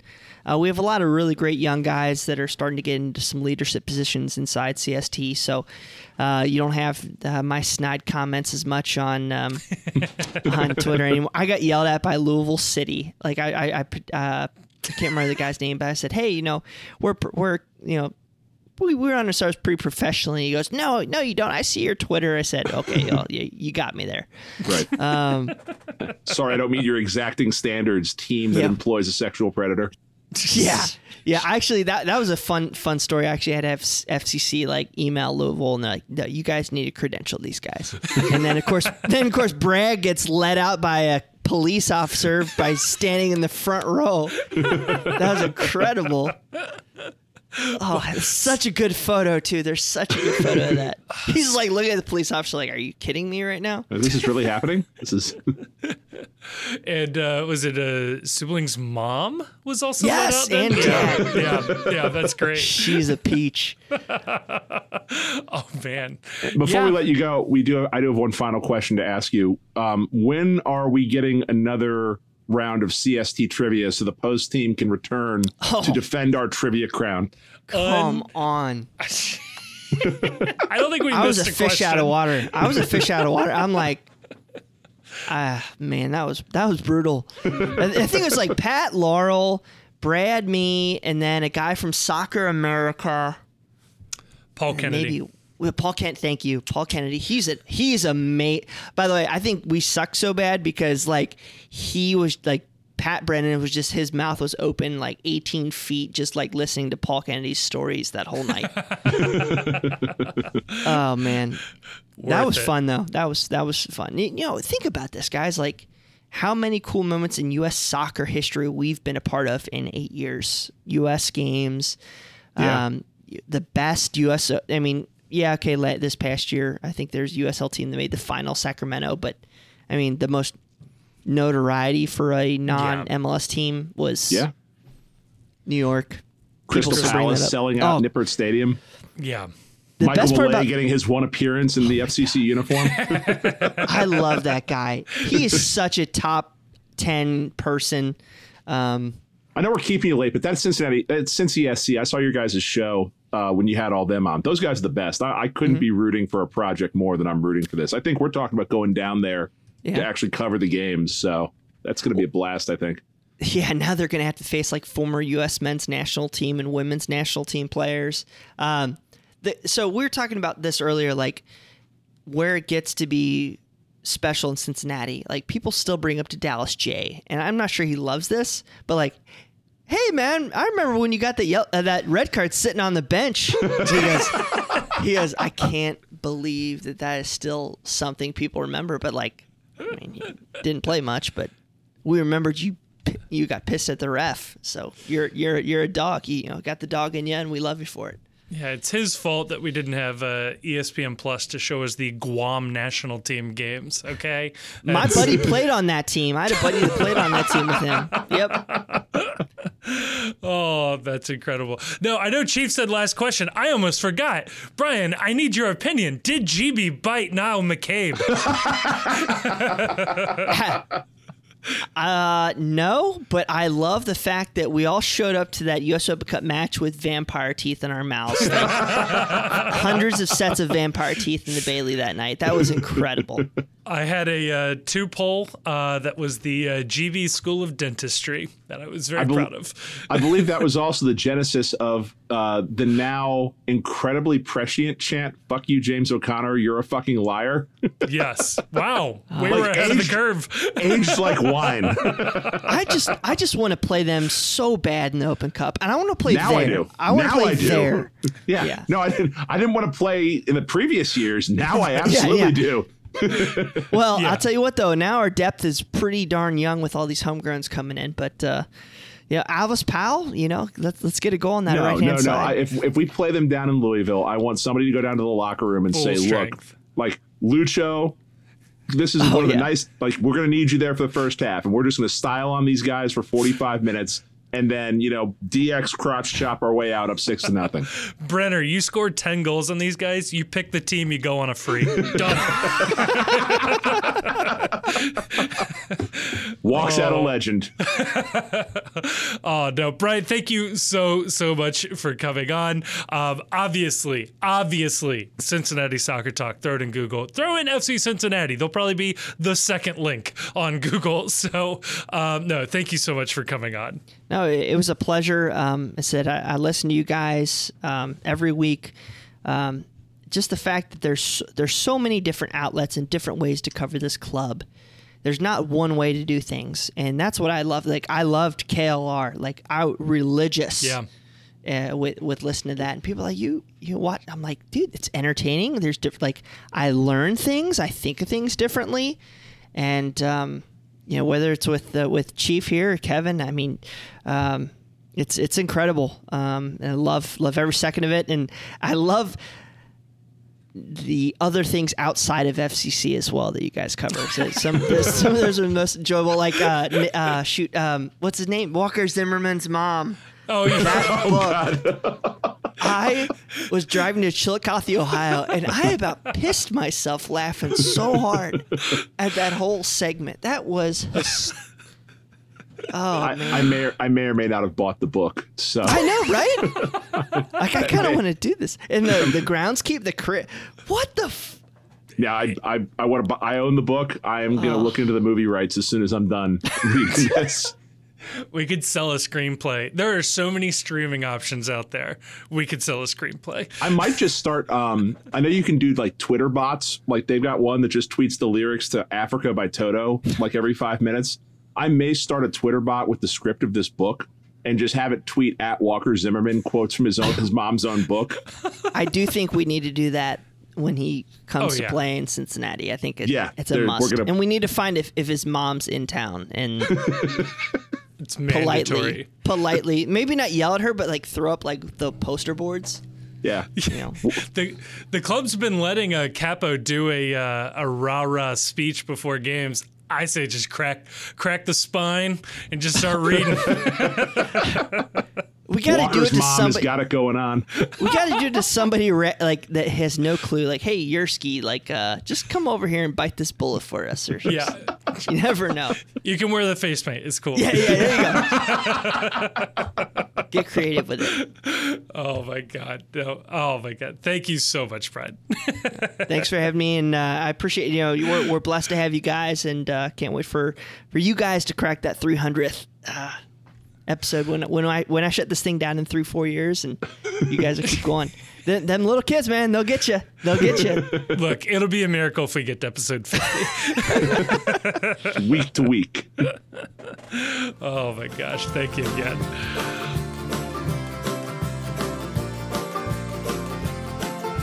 And we're back. And I mean, that was a great conversation. I had a blast. They're awesome. And we didn't get into it too, but CST is it's an awesome organization. And I didn't want to, put him on the spot in terms of flattering him too much, but I know he listens, so he'll hear this. They deserve every flower they get for carrying the torch for this team, for being a serious outlet for real journalism, a outlet for fan journalism at the same time. Yep. And they've done we didn't even touch on the fact they do charity work with their foot golf outing they've done before. Yes. They're great people. And like you said before in the last segment, if you're somehow not following their content and consuming their content and you're somehow doing ours, if you have one thing to listen to them first. Seriously, they know what they're doing. Don't listen to us first. Yeah, no, you will get the straight FCC from those guys, and no, super happy to have him on. And if you search deep enough into the archives there, you find a couple of things I wrote for them way back in the day as a guest contributor. So we all have our histories there. So no, it's good stuff, and no, very appreciative of him coming on. But as I teased before, my gosh, we can't have a days-long conversation on the internet about the fate of U.S. soccer without the Chief and myself giving our takes on this. The world of MLS has been, I think, consumed, I think is the fair way to phrase this, with the conversation around AFC Wrexham, welcome to Wrexham, and what it means for American soccer, what it means for MLS, what it means for any number of things. Chief, there's about 100 ways we can take this conversation. Is there anything I need to table set before we dive in, or do we just dive in? If you haven't watched Welcome to Wrexham on Hulu, stop the podcast and go start watching that. Yeah. It's I held out. And the part of the funny thing about this conversation is I was expecting this conversation in November or October. Right. When the show is actually airing. It's a great show. If you're a soccer fan, you'll love it. You just will. And I understand there's this, I'm that guy usually where I'm cynical about somebody tells me, oh, you're a soccer person. Have you watched this soccer thing? Right. Like we're all monoliths that, of course, any bit of soccer content you'll enjoy. No, this is soccer content that you'll enjoy for the most part. So it's a show. If you're somehow living under a rock, it stars Rob McEnally from Always Sunny in Philadelphia, Ryan Reynolds of Deadpool, and he doesn't like to mention this, but also the Green Lantern, which was terrible. And they purchased during the pandemic a non-league team in Wrexham, Wales, and buy it out of receivership, basically, buy the grounds that are associated with the team. And they start becoming Hollywood fairy godmothers to this team that has fallen on hard times, that has dropped all the way out down the English soccer pyramid. And they invest in this team and produce a documentary where they document their involvement with the team and the people in the community and what this means to them. And it's very Hollywood and very entertaining, and just how they go about being soccer owners as celebrities in America. And I said it, you mentioned it in the interview with the Weigel. I always refer to them collectively. So we're going to say the Weigel. That it's become this soccer Rorschach test where whatever your take on American soccer is, you will find an argument supporting it with AFC Wrexham.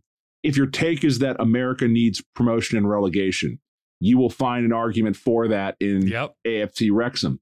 If your argument, as it is mine, is that promotion and relegation is a fairy tale sold by the corporate overlords of soccer that ties in with a feudal system in Europe, whereby people are excited with just joining the peerage, but never actually becoming the king, you will find evidence that promotion and relegation is a lie, that it's all about how much money you spend on a team, and sporting merit is just a fancy way of saying how much your owners are willing to invest in your team. You'll find an argument there with Wrexham. If your argument is that American sports fans are compelled by narrative as opposed to actual on-field results, you'll find that in Wrexham. And I'm interested in your take on this, because we've disagreed a lot over the years. Before we started recording a podcast, even before we started writing the post, even the two of us have been fighting this fight about the European model versus the American model. And Wrexham has kind of provided this perfect foil for this debate to happen. So where do you stand on why this has suddenly become a flashpoint? Yeah, I think it becomes a flashpoint specifically for this reason, that ESPN has the rights to the FA Cup. It's one of the few soccer properties that they have attached to teams in the Premier League that they know. So they have the Championship, I believe, and they have La Liga and they have the Bundesliga, but they relegate all of that to ESPN Plus that lives where the other stuff that they don't want to talk about lives. USL is treated exactly the same as La Liga as far as ESPN is concerned. The FA Cup, it is like the US Open Cup. If you're not familiar, it's teams from top to bottom in England working their way in there, of which AFC Wrexham is a part of in this tournament. And when Wrexham's first FA Cup game came up, ESPN sent a crew over to England and Wales to cover the game, do halftime analysis. I believe they even did pre and post game shows at the grounds. In a sense, treating Wrexham much better than they ever treated MLS for the 15, 20 years that they had the rights to MLS. MLS Cup doesn't get a post-game show on ESPN. Never had, and never will now. But Wrexham versus another 4th or 5th division club did. That was weird. Like, at the very least, was being presented at that level. And I will say, as an MLS fan, super fucking annoying. Like, I get it. It's an interesting storyline, and I get it that there are those celebrities attached to it, but Will Ferrell and Matthew McConaughey are attached to MLS clubs. Kevin Durant's attached to an MLS club. Patrick Mahomes is attached to an MLS club. You own the rights to the Open Cup, and to have Rob McElhenney go on SportsCenter and say the FA Cup is special because we don't have anything like that in the U.S. I don't know, man. As a U.S. soccer fan, that's kind of an insult. So I get it. I don't disagree that the promotion and relegation is a part of the story. I don't disagree. I don't think that is the key part of the AFC Wrexham story. No. The idea of promotion is not beaten over the head necessarily. They want it because it is financial stability for them. Like, that is ultimately the goal that they're working for, and that is the which actually cuts against the idea of promotion and relegation, because completely agree. It's all about money. It's not about moving up and competing in a better league. It's that our investment will be at stake if we cannot start making more money to solidify what we've put into this club. And to that point, that's the reason why Wrexham was so cheap. It's the reason why Wrexham was in the league that they are in, is that their previous owner used it as a wealth extraction machine, and they tumbled down the league. And that's just what can happen. Sporting merit wasn't a concern. It was stripped for parts and used for profit and left to fold, which is what happens with a lot of English clubs. They have tried to implement a number of safeguards to prevent this, but it's super common over there. And teams go into bankruptcy and file for absolvency or whatever they call it, and they have to restart. Rangers had to restart. That's why Brenner's transfer to Nottingham Forest was conditioned on them staying up, because they can't afford to take on all these deals if they drop down to the championship from the Premier League. It's a key piece of it that is glossed over way too often, which is the financial stability of the teams in relegation. I think there are ways you can thread that needle, and I still, in my heart of hearts, am a believer in promotion and relegation. What I have found super annoying in all of this are fans of European super clubs and other people who are anti-MLS generally using the Welcome to Wrexham storyline as a bludgeon to beat MLS fans for being annoyed at ESPN's treatment of them versus MLS. So how much of this, though, so to me, why I loved Welcome to Wrexham, why I watched it, and it's like, okay, a fan of an MLS club, more than a fan of an MLS club at this point. My wife is actively annoyed at how much of my life I have spent trying to launch the rocket ship here and keep the rocket ship ascending. The majority of what makes Welcome to Wrexham work isn't this idea of I am getting behind Wrexham because I am invested in this club achieving promotion. It's that it's a very well-made show that makes me invested in the community of Wrexham and them finding some kind of joy in this team, that it means so much to these people that I root for them. And to that extent, if you did a documentary about, so my alma mater, Tulane University, I went to Tulane alum, and we just had our best football season in my adult lifetime. Won the Cotton Bowl against USC. If you did a show about Tulane diehards and what this season meant to them, and there's not a lot of them, believe me, like, most people in New Orleans are LSU fans to the core. Even people that went to Tulane are LSU fans. Yes. Or if you did the same thing about UC football and what that playoff season meant to UC football, sorry, University of Cincinnati football. Yeah. You would find yourself gravitating towards like, I get invested in them winning this game. Or I get invested in Tulane winning this game because these people seem like good people. They're a little weird because they're really into this thing that like I wouldn't be into if I was in their position. Right. And so I root for Wrexham, not because I'm invested in the team, but because I'm invested in these people being successful. And the other thing that like why Welcome to Wrexham works, it has absolutely nothing to do with promotion, relegation, or the status of the club, is that if you watch the show, part of the joy of the show is seeing Rob McAnally and Ryan Reynolds slowly come to grips with what they've done.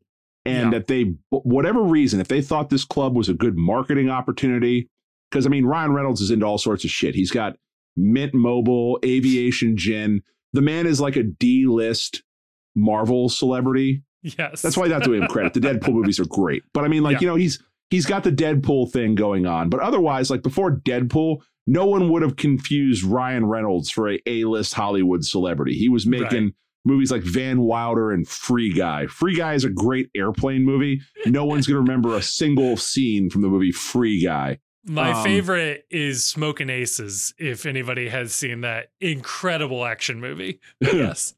But they buy this for whatever reason they buy it. But as the show goes on, you can sort of see them come to grips with the idea of, oh no, this isn't just a cute little marketing thing we're going to do. This really means something to these people, and it really means something to this town. And watching them, two Americans that probably barely know the rules of soccer when this all starts out, really get into being soccer owners and soccer fans. And that's a really cool story. And I root for it because they seem like likable guys. They're actors. They're paid to be likable guys on screen, despite what they really are in real life, which I don't know. They could be anyone. But I am rooting for them to succeed because they seem to care about being stewards of this thing. So I feel like all these stories that we dealt with online and, you know, on these various blogs and everything, they just don't really understand what Wrexham is about. And you could tell this same story in MLS, but the problem is that Will Ferrell isn't interested in telling this story because he's a weird, goofy dude that really never is comfortable with showing himself being sentimental in real life about everything. Everything with Will Ferrell is a joke. He did this thing where he was trying out or he was playing in spring training games for every MLB team where he played an inning for the Reds in right field. And it's like everything that Will Ferrell does is for like, you know, some avant-garde Andy Kaufman style comedy thing. Yes. Like if you had the right owner in MLS to tell this story, I think you could tell this story in MLS too. But no one's going to watch this documentary about Carl Linder because he plugs into the wall to recharge every night. He doesn't have a personality. No one's going to watch this story about Jeff Birding. I love Jeff Birding. He's just not an interesting character the same way fucking Deadpool is. Right. That is a huge piece of this. Is the production value is very good. The celebrities that they have are incredibly compelling storytellers. Like it's just a really well told story. And I think we have lots of stories like that in and around MLS and FC Cincinnati. I mean, just in the FC Cincinnati community, you could do an entire story about how two identical twins were the only real media outlet for the team at the beginning. There's that one. You've got any number of soccer bars could be your local tavern where you talk to the owner. Pick your poison. Ryan House, The Pitch, Molly Malone's. I'll throw a shout out to Northern Row. Any one of these would work for that route. I mean, we have, I think it's fair to say, one of the main designers of every FC Cincinnati tifo the last couple of years has been a blue-collar tradesman electrician. Like, you're telling me that's not a compelling story for an interesting fan to do a little segment on? You couldn't do an interesting story about the hometown kid in Hagelin coming back. You've got Lucho and the what could have been story with him. You got the up and coming Brandon Vasquez. Like you can tell these compelling stories with any team. But you've got to be there. Yes. And you've got to, and part of why does Wrexham work? The other reason is that the camera was rolling from jump. Yes. That this entire enterprise of McAnally and Ryan Reynolds buying this team, the camera was rolling in their first meeting where they convinced the supporters trust to sell to them. Now, if you had done the same thing with FC Cincinnati and you would have had the cameras rolling for the first meeting that Jeff Berding can't stop talking about at the coffee shop with Dan McNally, and I forget who else was there talking with him, Jeff Smith or whoever it was. Yeah. If you would have had the camera rolling and being there to tell the story of, the first people that showed up to march on match day, or if you wanted to talk to, Das Harks or Darren Russell or the aforementioned Andrew Springsteen, who, is an electrician by trade. He's working and fixing buildings, and in his spare time designing art on Illustrator that's displayed in front of millions of people on national television. Like, those stories are there. You just have to have the camera there. Yeah. You have to be ready to tell these stories. And then you have to have compelling people giving voice to these stories. And that's why does Welcome to Wrexham work? Is it part pro rel? Maybe. But like 95% of it is having someone who is an incredible set of Hollywood storytellers one is a showrunner for one of the best comedies of my generation. Right. The other is like a Renaissance man in terms of will do any kind of movie, comedy, drama. He's part of the Marvel Cinematic Universe, which is just a license to print money anywhere in this world. Yep. Yeah. If you get that, if you got Chris Evans, if you got Captain America to do a documentary about investing in the New England Revolution, I guarantee you it would be as good as Welcome to Wrexham. I guarantee it. You would find generational fans in some of these markets, and you could have that long history that you can talk about the culture there. All right, so here's a question. Here's a question.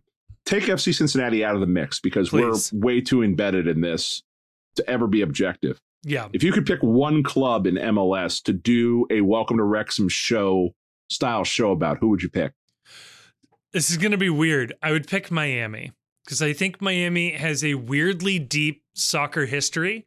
I think their team is fucking weird. I think that is super compelling in and of itself. I think they have incredibly passionate fans. I think it would be super interesting to tell a Cuban culture story. So the Cuban community in Miami embracing this team, but Cuba itself not being a huge soccer nation, more of a baseball nation.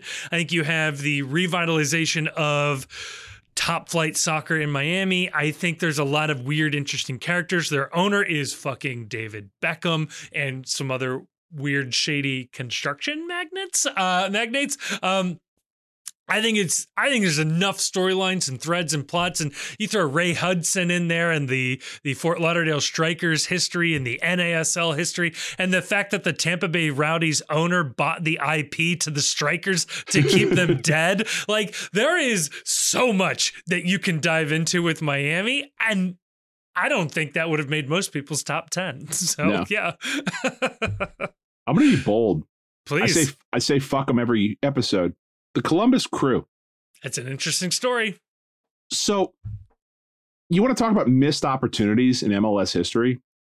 At some point at MLS headquarters, there was a meeting that was held between Don Garber and the board of owners and their lawyers, where before anything about Save the Crew became we're going to save the crew, this is going to happen.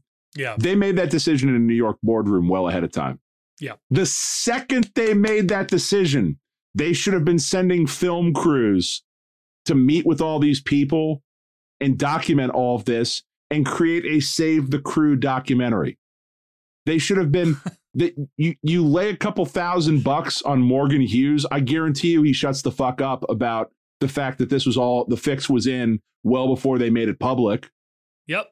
I mean, that's compelling television. A group of allegedly a group of grassroots individuals provides a great political cover for a sports league to not have to challenge Modell's law in Ohio courts. Yeah. We don't have to talk about the court aspect. Just give the fans all the fucking credit. Yes. And make a documentary about it. Talk about their organizational meetings. Have them talk about what they did. Interview former crew players. Interview former people that were involved in the start of the city of the first season ticket holders, people that remember going to games at Ohio Stadium. Just these stories are out there for every professional club, including in MLS. You just need people that are on the ground with the camera and have the ability to tell the story. The content creators and the people that are the filmmakers to translate these stories to a visual medium. They're there, and with the right people and the right marketing apparatus behind it, they can be successful just about anywhere. Yeah, and I completely agree. And I do think, promotion and relegation is a interesting storyline, but it's just one of the storylines. I mean, this documentary is in the same vein as All or Nothing Manchester City, which is very good content, very compelling. Manchester City is never being relegated again, just flat out. They will literally buy every team in the championship and rebrand them as Manchester City before they are relegated. But that's fine. Drive to Survive. Guess what? There's no promotion and relegation in Formula One. In fact, it is. And everyone involved is a billionaire. Everyone involved is multi-billionaires. It's as closed a market as you can close a market. There were rumors that they wanted an American team, and they all said no. That's how they work. Hard Knocks. Hard Knocks. Hard Knocks is such a good example of this, and probably the progenitor of all of these genres of in-depth, in-your-face, talk to the guy as he's getting cut in the owner's office or the GM's office, whatever it is. That's the best, where you are rooting for the fifth-string quarterback who is in his apartment with his girlfriend and their 3 kids, trying to desperately make his 3rd team in 5 years. Right. Yeah, like... Start a high-mileage minivan around because it's like he doesn't have anything better to do. Right. It's like, it's this or sell insurance. Like, they're on the last hurrah. And I am absolutely that guy that in the last round of my fantasy football league, I'm drafting my favorite character from Hard Knocks that season because I just want an extra reason to root for them.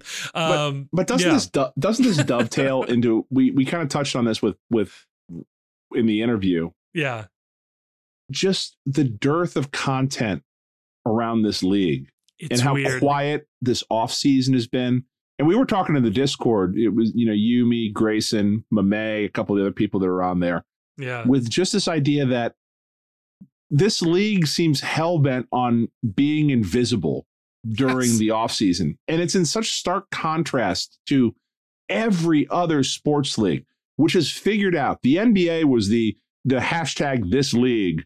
Yes. Was sort of like they figured this out, that the drama in the offseason can be as compelling as the actual games. The NFL never goes away. As soon as your team is eliminated from the playoffs, it's mock draft season. And as soon as the mock draft is over, it's time for the draft. As soon as the draft is over, it's the quiet tampering period in free agency, then the actual free agency period. And then wouldn't you know it, training camp starts and the season's about ready to go along. MLS goes away as soon as MLS Cup is done. And there's just nothing there to keep fans interested. It's like the league apologizes for wasting your time in the offseason. Like, it will never be not crazy to me that it's January 31st as we're recording this. Yeah. The season starts in 25 days, and they haven't released the kits for 2023. They've known these. Sources say they won't for another 15 days. Or how about this? Sources say that you and I have both seen the kit years ago. Years ago. The gentleman who showed them to us hasn't worked for the club in a year. Right. We're not even that well connected. And we somehow managed to both sneak a look at this.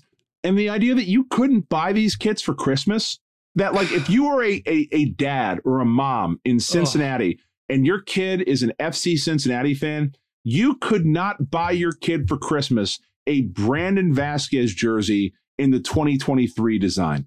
Yep. That's absurd. Yep. What in the fuck? And I don't think you could in the 2022 design because they had so many supply problems even getting the kits in stock. Right. It's absurd. It's absurd. It's a t-shirt at the end of the day. It's a t-shirt with not made of cotton.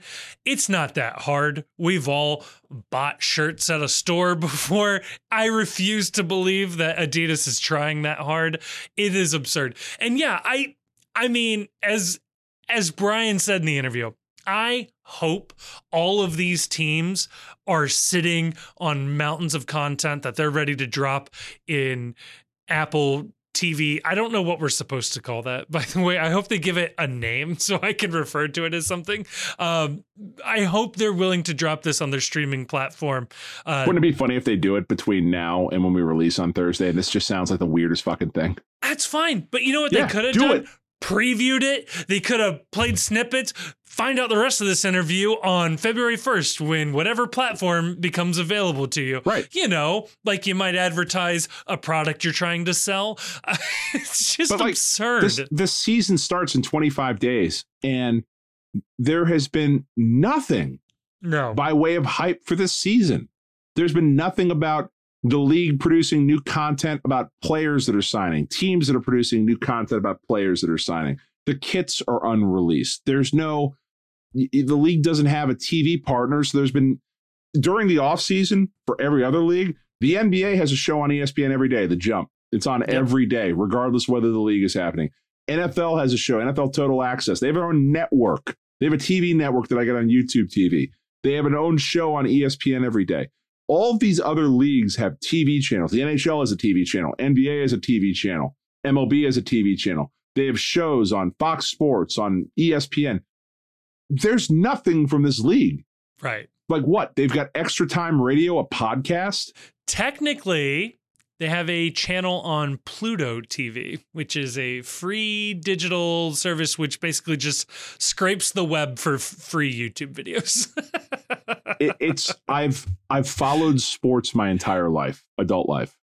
I can never remember, like, I'm excited for FC Cincinnati. I'm excited for this team. I think we're going to be really good this year. Yeah. I would consume as much content as you would put out for this team. And there's nothing. No. They put a static photo of a guy, and I always say, like, in 3, like, muscle arm emojis, some bicep emojis, or they had a clip of our third, fourth string keeper with just the no sign emojis, just like the worst content, just worse than nothing in a lot of ways. This should have been going on all winter. There should have been player interviews. There should have been, like, hire someone at the club to do some breakdowns of matches from last year to tell me more about what went right. Like, they're not even hyping the good parts of last year to get me excited about buying a ticket.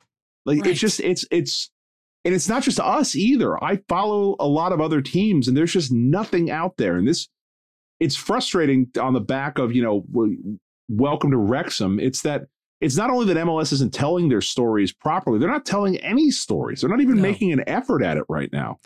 It is absurd. Like I mentioned, there's a lot of interesting stories going on in this season as well. And there's just no avenue or outlet to consume that. And it's really sad, I think. I think it just comes down to being sad. And I mean, Andrew Weeby's giving me grief on Twitter about this right now. I'm curious what your thought is. I also think it's a bad look for the league that one of the league's employees is apparently the only person in the United States capable of breaking transfer news. It's kind of a bad look. Yeah. It's like, I don't know if the commissioner, I like Tom. I follow Tom. I've got nothing against him. No, but he is very clearly being fed stories. And I'm sorry, if you're claiming that he's just hustling harder than everybody else, I don't believe that. He works for the league. Yeah. So, like, even as we've learned in the Me Too movement, there are power dynamics at play, right? So what if you, the GM, decide to not feed any info to the league employee? Does that ever get back to you? Do you ever get a bad recommendation when you are inevitably let go and looking for another job in the league and they go, ooh, what about this guy? He doesn't play ball. Doesn't play ball with the league. Doesn't generate clicks. Not one of us. Yep. Not one of us. Ugh. Yeah. No, it's I guess it goes back to what we were talking about in the interview, that there's just not any money involved in it. And if there was money involved in it, more people would be out there hustling and grinding. But I agree on some level, but is there a lot of money in American Athletic Conference football? I'd say no, but yet was on ESPN, was talked about, had dedicated beat writers. Like, I mean, at some point you need your media partners to step up, or you need to introduce, as we've talked about, some funny money to seed some of this stuff, or to create an independent journalism foundation that just happens to give grants to organizations covering your teams. Whatever. Or tell your organizations to be less opaque. That that I understand everyone wants to be cloak and dagger about stuff, but that when something doesn't work out, if Chris Albright has 10 irons in the fire right now and all 10 of them don't work out, there should be a league edict that he needs to leak 2 of them to Pat Brennan. Yes. And just give him something to write about. I don't know why you would ever break your own news story as a club. There's no value. There's None. No fucking value. None. There is way more value in giving it to Pat. You know how all these people operate, though. They're all obsessed with this idea of, no, we're going to roll our news out. Like, we don't want this spoiled because we have an announcement plan that we want to do. And the problem is I love most of these people, but when you hire a lot of marketing people, then they have this innate need to control the news cycle, when it's like, no, it'll get in front of more eyeballs immediately if Pat Brennan does it and the Inquirer does it. And you know what's cool? You can still do your dumb video where you show off the river kit, on the river. Well, you can do it on a bridge. Oh, nobody thought of that. You can still do that, but people can talk about it before. The World Wrestling Federation has this figured out, where they always selectively leak where the location of the next WrestleMania is going to be, or who's being inducted into their Hall of Fame that they run by themselves and they decide by themselves. It's transparent when you watch their programming. They rotate who they leak it to. And then they'll say on their TV show, you'll be watching Monday Night Raw, Sports Illustrated broke the story today that WrestleMania will be held in Hollywood, California. And it's like, of course they did, because you fucking leaked them the story. They didn't suss this out themselves. I literally would categorize all of your news as A news, B news, C news, and I would give it to the appropriate outlets. Oh, you're getting a Premier League defender on loan. He was a $7 million transfer. That's a Pat Brennan news. That should never go to Tom Bogert. That should be on Pat's desk. It should have been on Pat's desk the second you thought about it. What's a news story that's appropriate to leak to the Post? New kiosk in the we are the kiosk. Yes, we are the kiosk outlet for sure. We are the EMLS outlet. Yeah, I'll be it. Yeah, I'll cover the beat. Shit, you leak me stories, I'll cover anything. I made some digital tifos for Fiddle, which is me drawing on the Paint app on my phone. I called them digital tifos. I want to be the official source to have information leaked about changes to the concession stands at TQL Stadium. That's what I want. Oh my God. They switched pretzel vendors last year. We should have been first on this. Right. Come on, guys. Right. We're adding the Busk Boy to the menu at TQL Stadium. I owe the world a Busk Boy, all right? Yeah. I am very aware of this. Maybe match day 1. Maybe we'll do that on the 25th. I could be celebratory. I'm into that. Start the season off right. Yeah, but then CST should have the kit early. And that should drive in engagement. So when Footy Headlines, which gets a shit ton of traffic, says, we've got the new kit, they can direct it to your partner in this, Cincinnati Soccer Talk, and they can get a lot of clicks off of that. That would be helpful. Yeah. Oh, Jesus Christ. Or people just need to listen to us about this stuff. This is...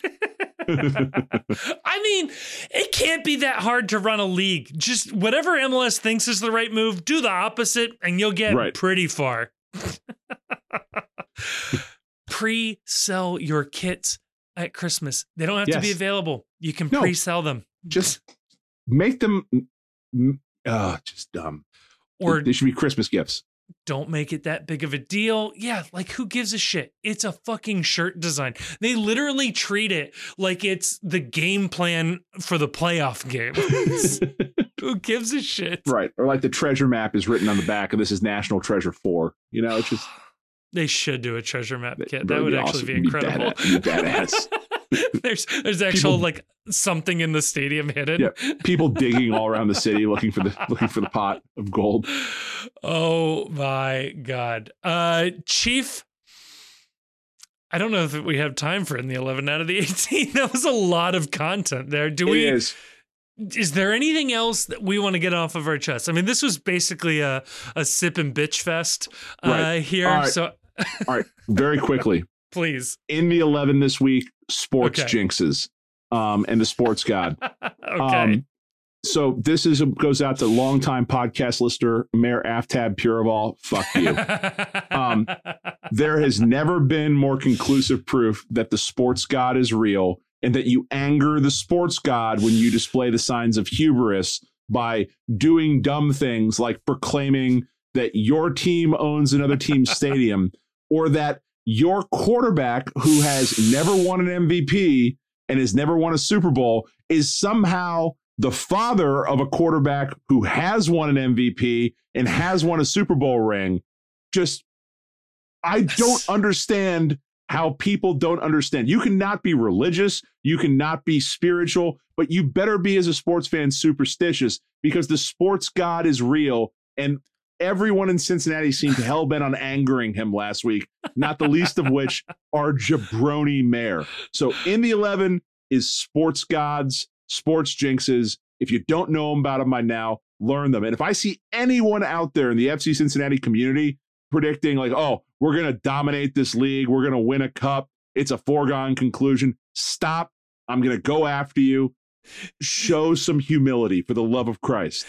On one level, I appreciate Bengals fans essentially, as long as I've been alive, never having the opportunity to be cocky pieces of shit and taking their opportunity. Well, they had their opportunity now, and now you learned what happens when you do that. So we got it out of our system. It felt good.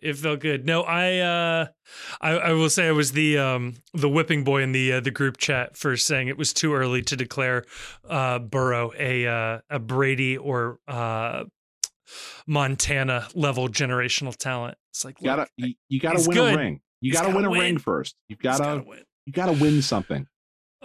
And out of the 18? Out of the 18 is TQL. I understand they are the branding partner for TQL Stadium, but they just bought the naming rights to historic Nippert Stadium, where they are not going to be naming the stadium TQL because it's already Nippert Stadium. Yes. They're not going to be naming the field TQL Field because it's already Carson Field, named after Arch Carson. Look, we went through this when, if you don't know this already, FC Cincinnati tried to buy Nippert Stadium. It was already agreed to, but then UC got cold feet at the 11th hour because they were worried that all the alums that donated money to renovate Nippert would be really mad about it. It's very much time for UC just to admit that no one cares who Arch Carson is. It's okay to let the field be renamed by somebody else. Like, no one gives a fuck. Jimmy Nippert, he's dead. He's going to be dead for a long time. Nobody cares. But out of the 18 is TQL because they somehow paid to name a stadium where they get no naming rights from the stadium. I've never seen anything like this before. But hey, UC made the Big 12, and I'm trying to convince my friends to go to BYU for that game because Utah is beautiful. And it's fun to drink in breweries where it's only 5% ABV and you can't get drunk. So I completely agree with you. I saw the news, and it took me a long time to figure out exactly what TQL was doing. Like, you know what? It didn't make sense. What a business deal from UC. It's like, we want you to sponsor this stadium so we can name the stadium. Well, you can't do that. So we can name the field. Nah, you can't do that either. So what's the deal for? Well, you're going to give us money. Okay. It's a great deal. It has to be money laundering. It has to be money laundering. It's all I can figure out. Could have named a stand, maybe. Right. I don't know. A urinal or something. Oh, my God. In my 11, man, I really should have prepared something. Huh? Indy 11. No, Indy 11 is absolutely, I mean, we've already talked about it, but just the way the soccer community has really rallied around AFC Wrexham. I've absolutely loved this. I mean, we've trodden over this path. I just fucking love that everybody has a take. It's incredible. It's just good shit. I didn't say this earlier. My wife told me yesterday or this weekend that she tried to buy me a Wrexham scarf for Christmas because we both watched the show together. And I was this close to being able to, actually wear the Wrexham scarf around to an MLS game. Would you be a villain or a hero? It's an open question. Yes. The answer is yes.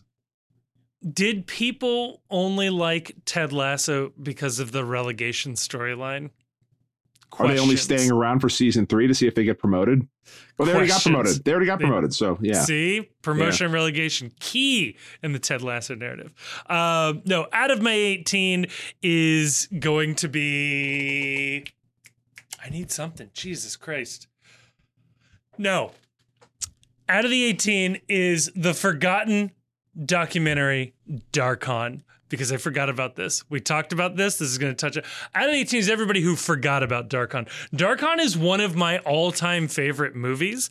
It is the true story of a LARPing group that gets way into LARPing. They do full costumes, full outfits, and it's a very compelling story of all the people that are really into LARPing. And if you watch this movie, it's made in 2006, super compelling. If you love making fun of D&D, you are going to love this movie. Wait, is this the same movie that you brought up in the group chat about the movie that P&G produced to talk about the evils of Dungeons and Dragons? That was Mazes Grayson, and Monsters? Something like that. Yeah, it was an anti-D&D, I think with a Christian tilt to it. No, Darkon is like literally live role-playing where they like run around and hit each other and you call out hits and you've lost health and things like that. And also they do like full like role battles. Models, the movie. Yes. Okay. Yes. They do full battles in a local park and stuff. But my point is, it's super compelling. It's super interesting. You get invested in these people's lives where like nothing has gone right, but when they put on that costume, they are the hero of their story. That's AFC Wrexham, folks. You can tell a compelling story about anything with high production value. At the risk of stealing too much from Pardon My Take, we really should do a D&D campaign that's like soccer themed of some sort. We should have someone, you, me, and Grayson. I love this. Again, incredible podcast content here. I'm sending you a still from the movie, and if that doesn't get your juices going, I don't know what will. So it's like Scott Steiner painted gray? Yeah. With red contacts and full head to toe chainmail? Absolutely. Yeah. Big Papa Chump right here. Good fucking movie. All right, send a link. We'll watch it. There you go. We'll find. We need something to do in the middle of that Leagues Cup drought of games. Yeah, so. No, that's good. That's some good foresight right there. Oh my god. Well, I think that's going to do it for the postcast. I don't know if we could go anymore, but incredible stuff. Hey, Bryan, you're welcome. You can do the laundry now. Yeah, get back to it, buddy. Don't overdo it on the detergent. People overdo it. Don't overdo it. Okay, then in that case, fuck Columbus.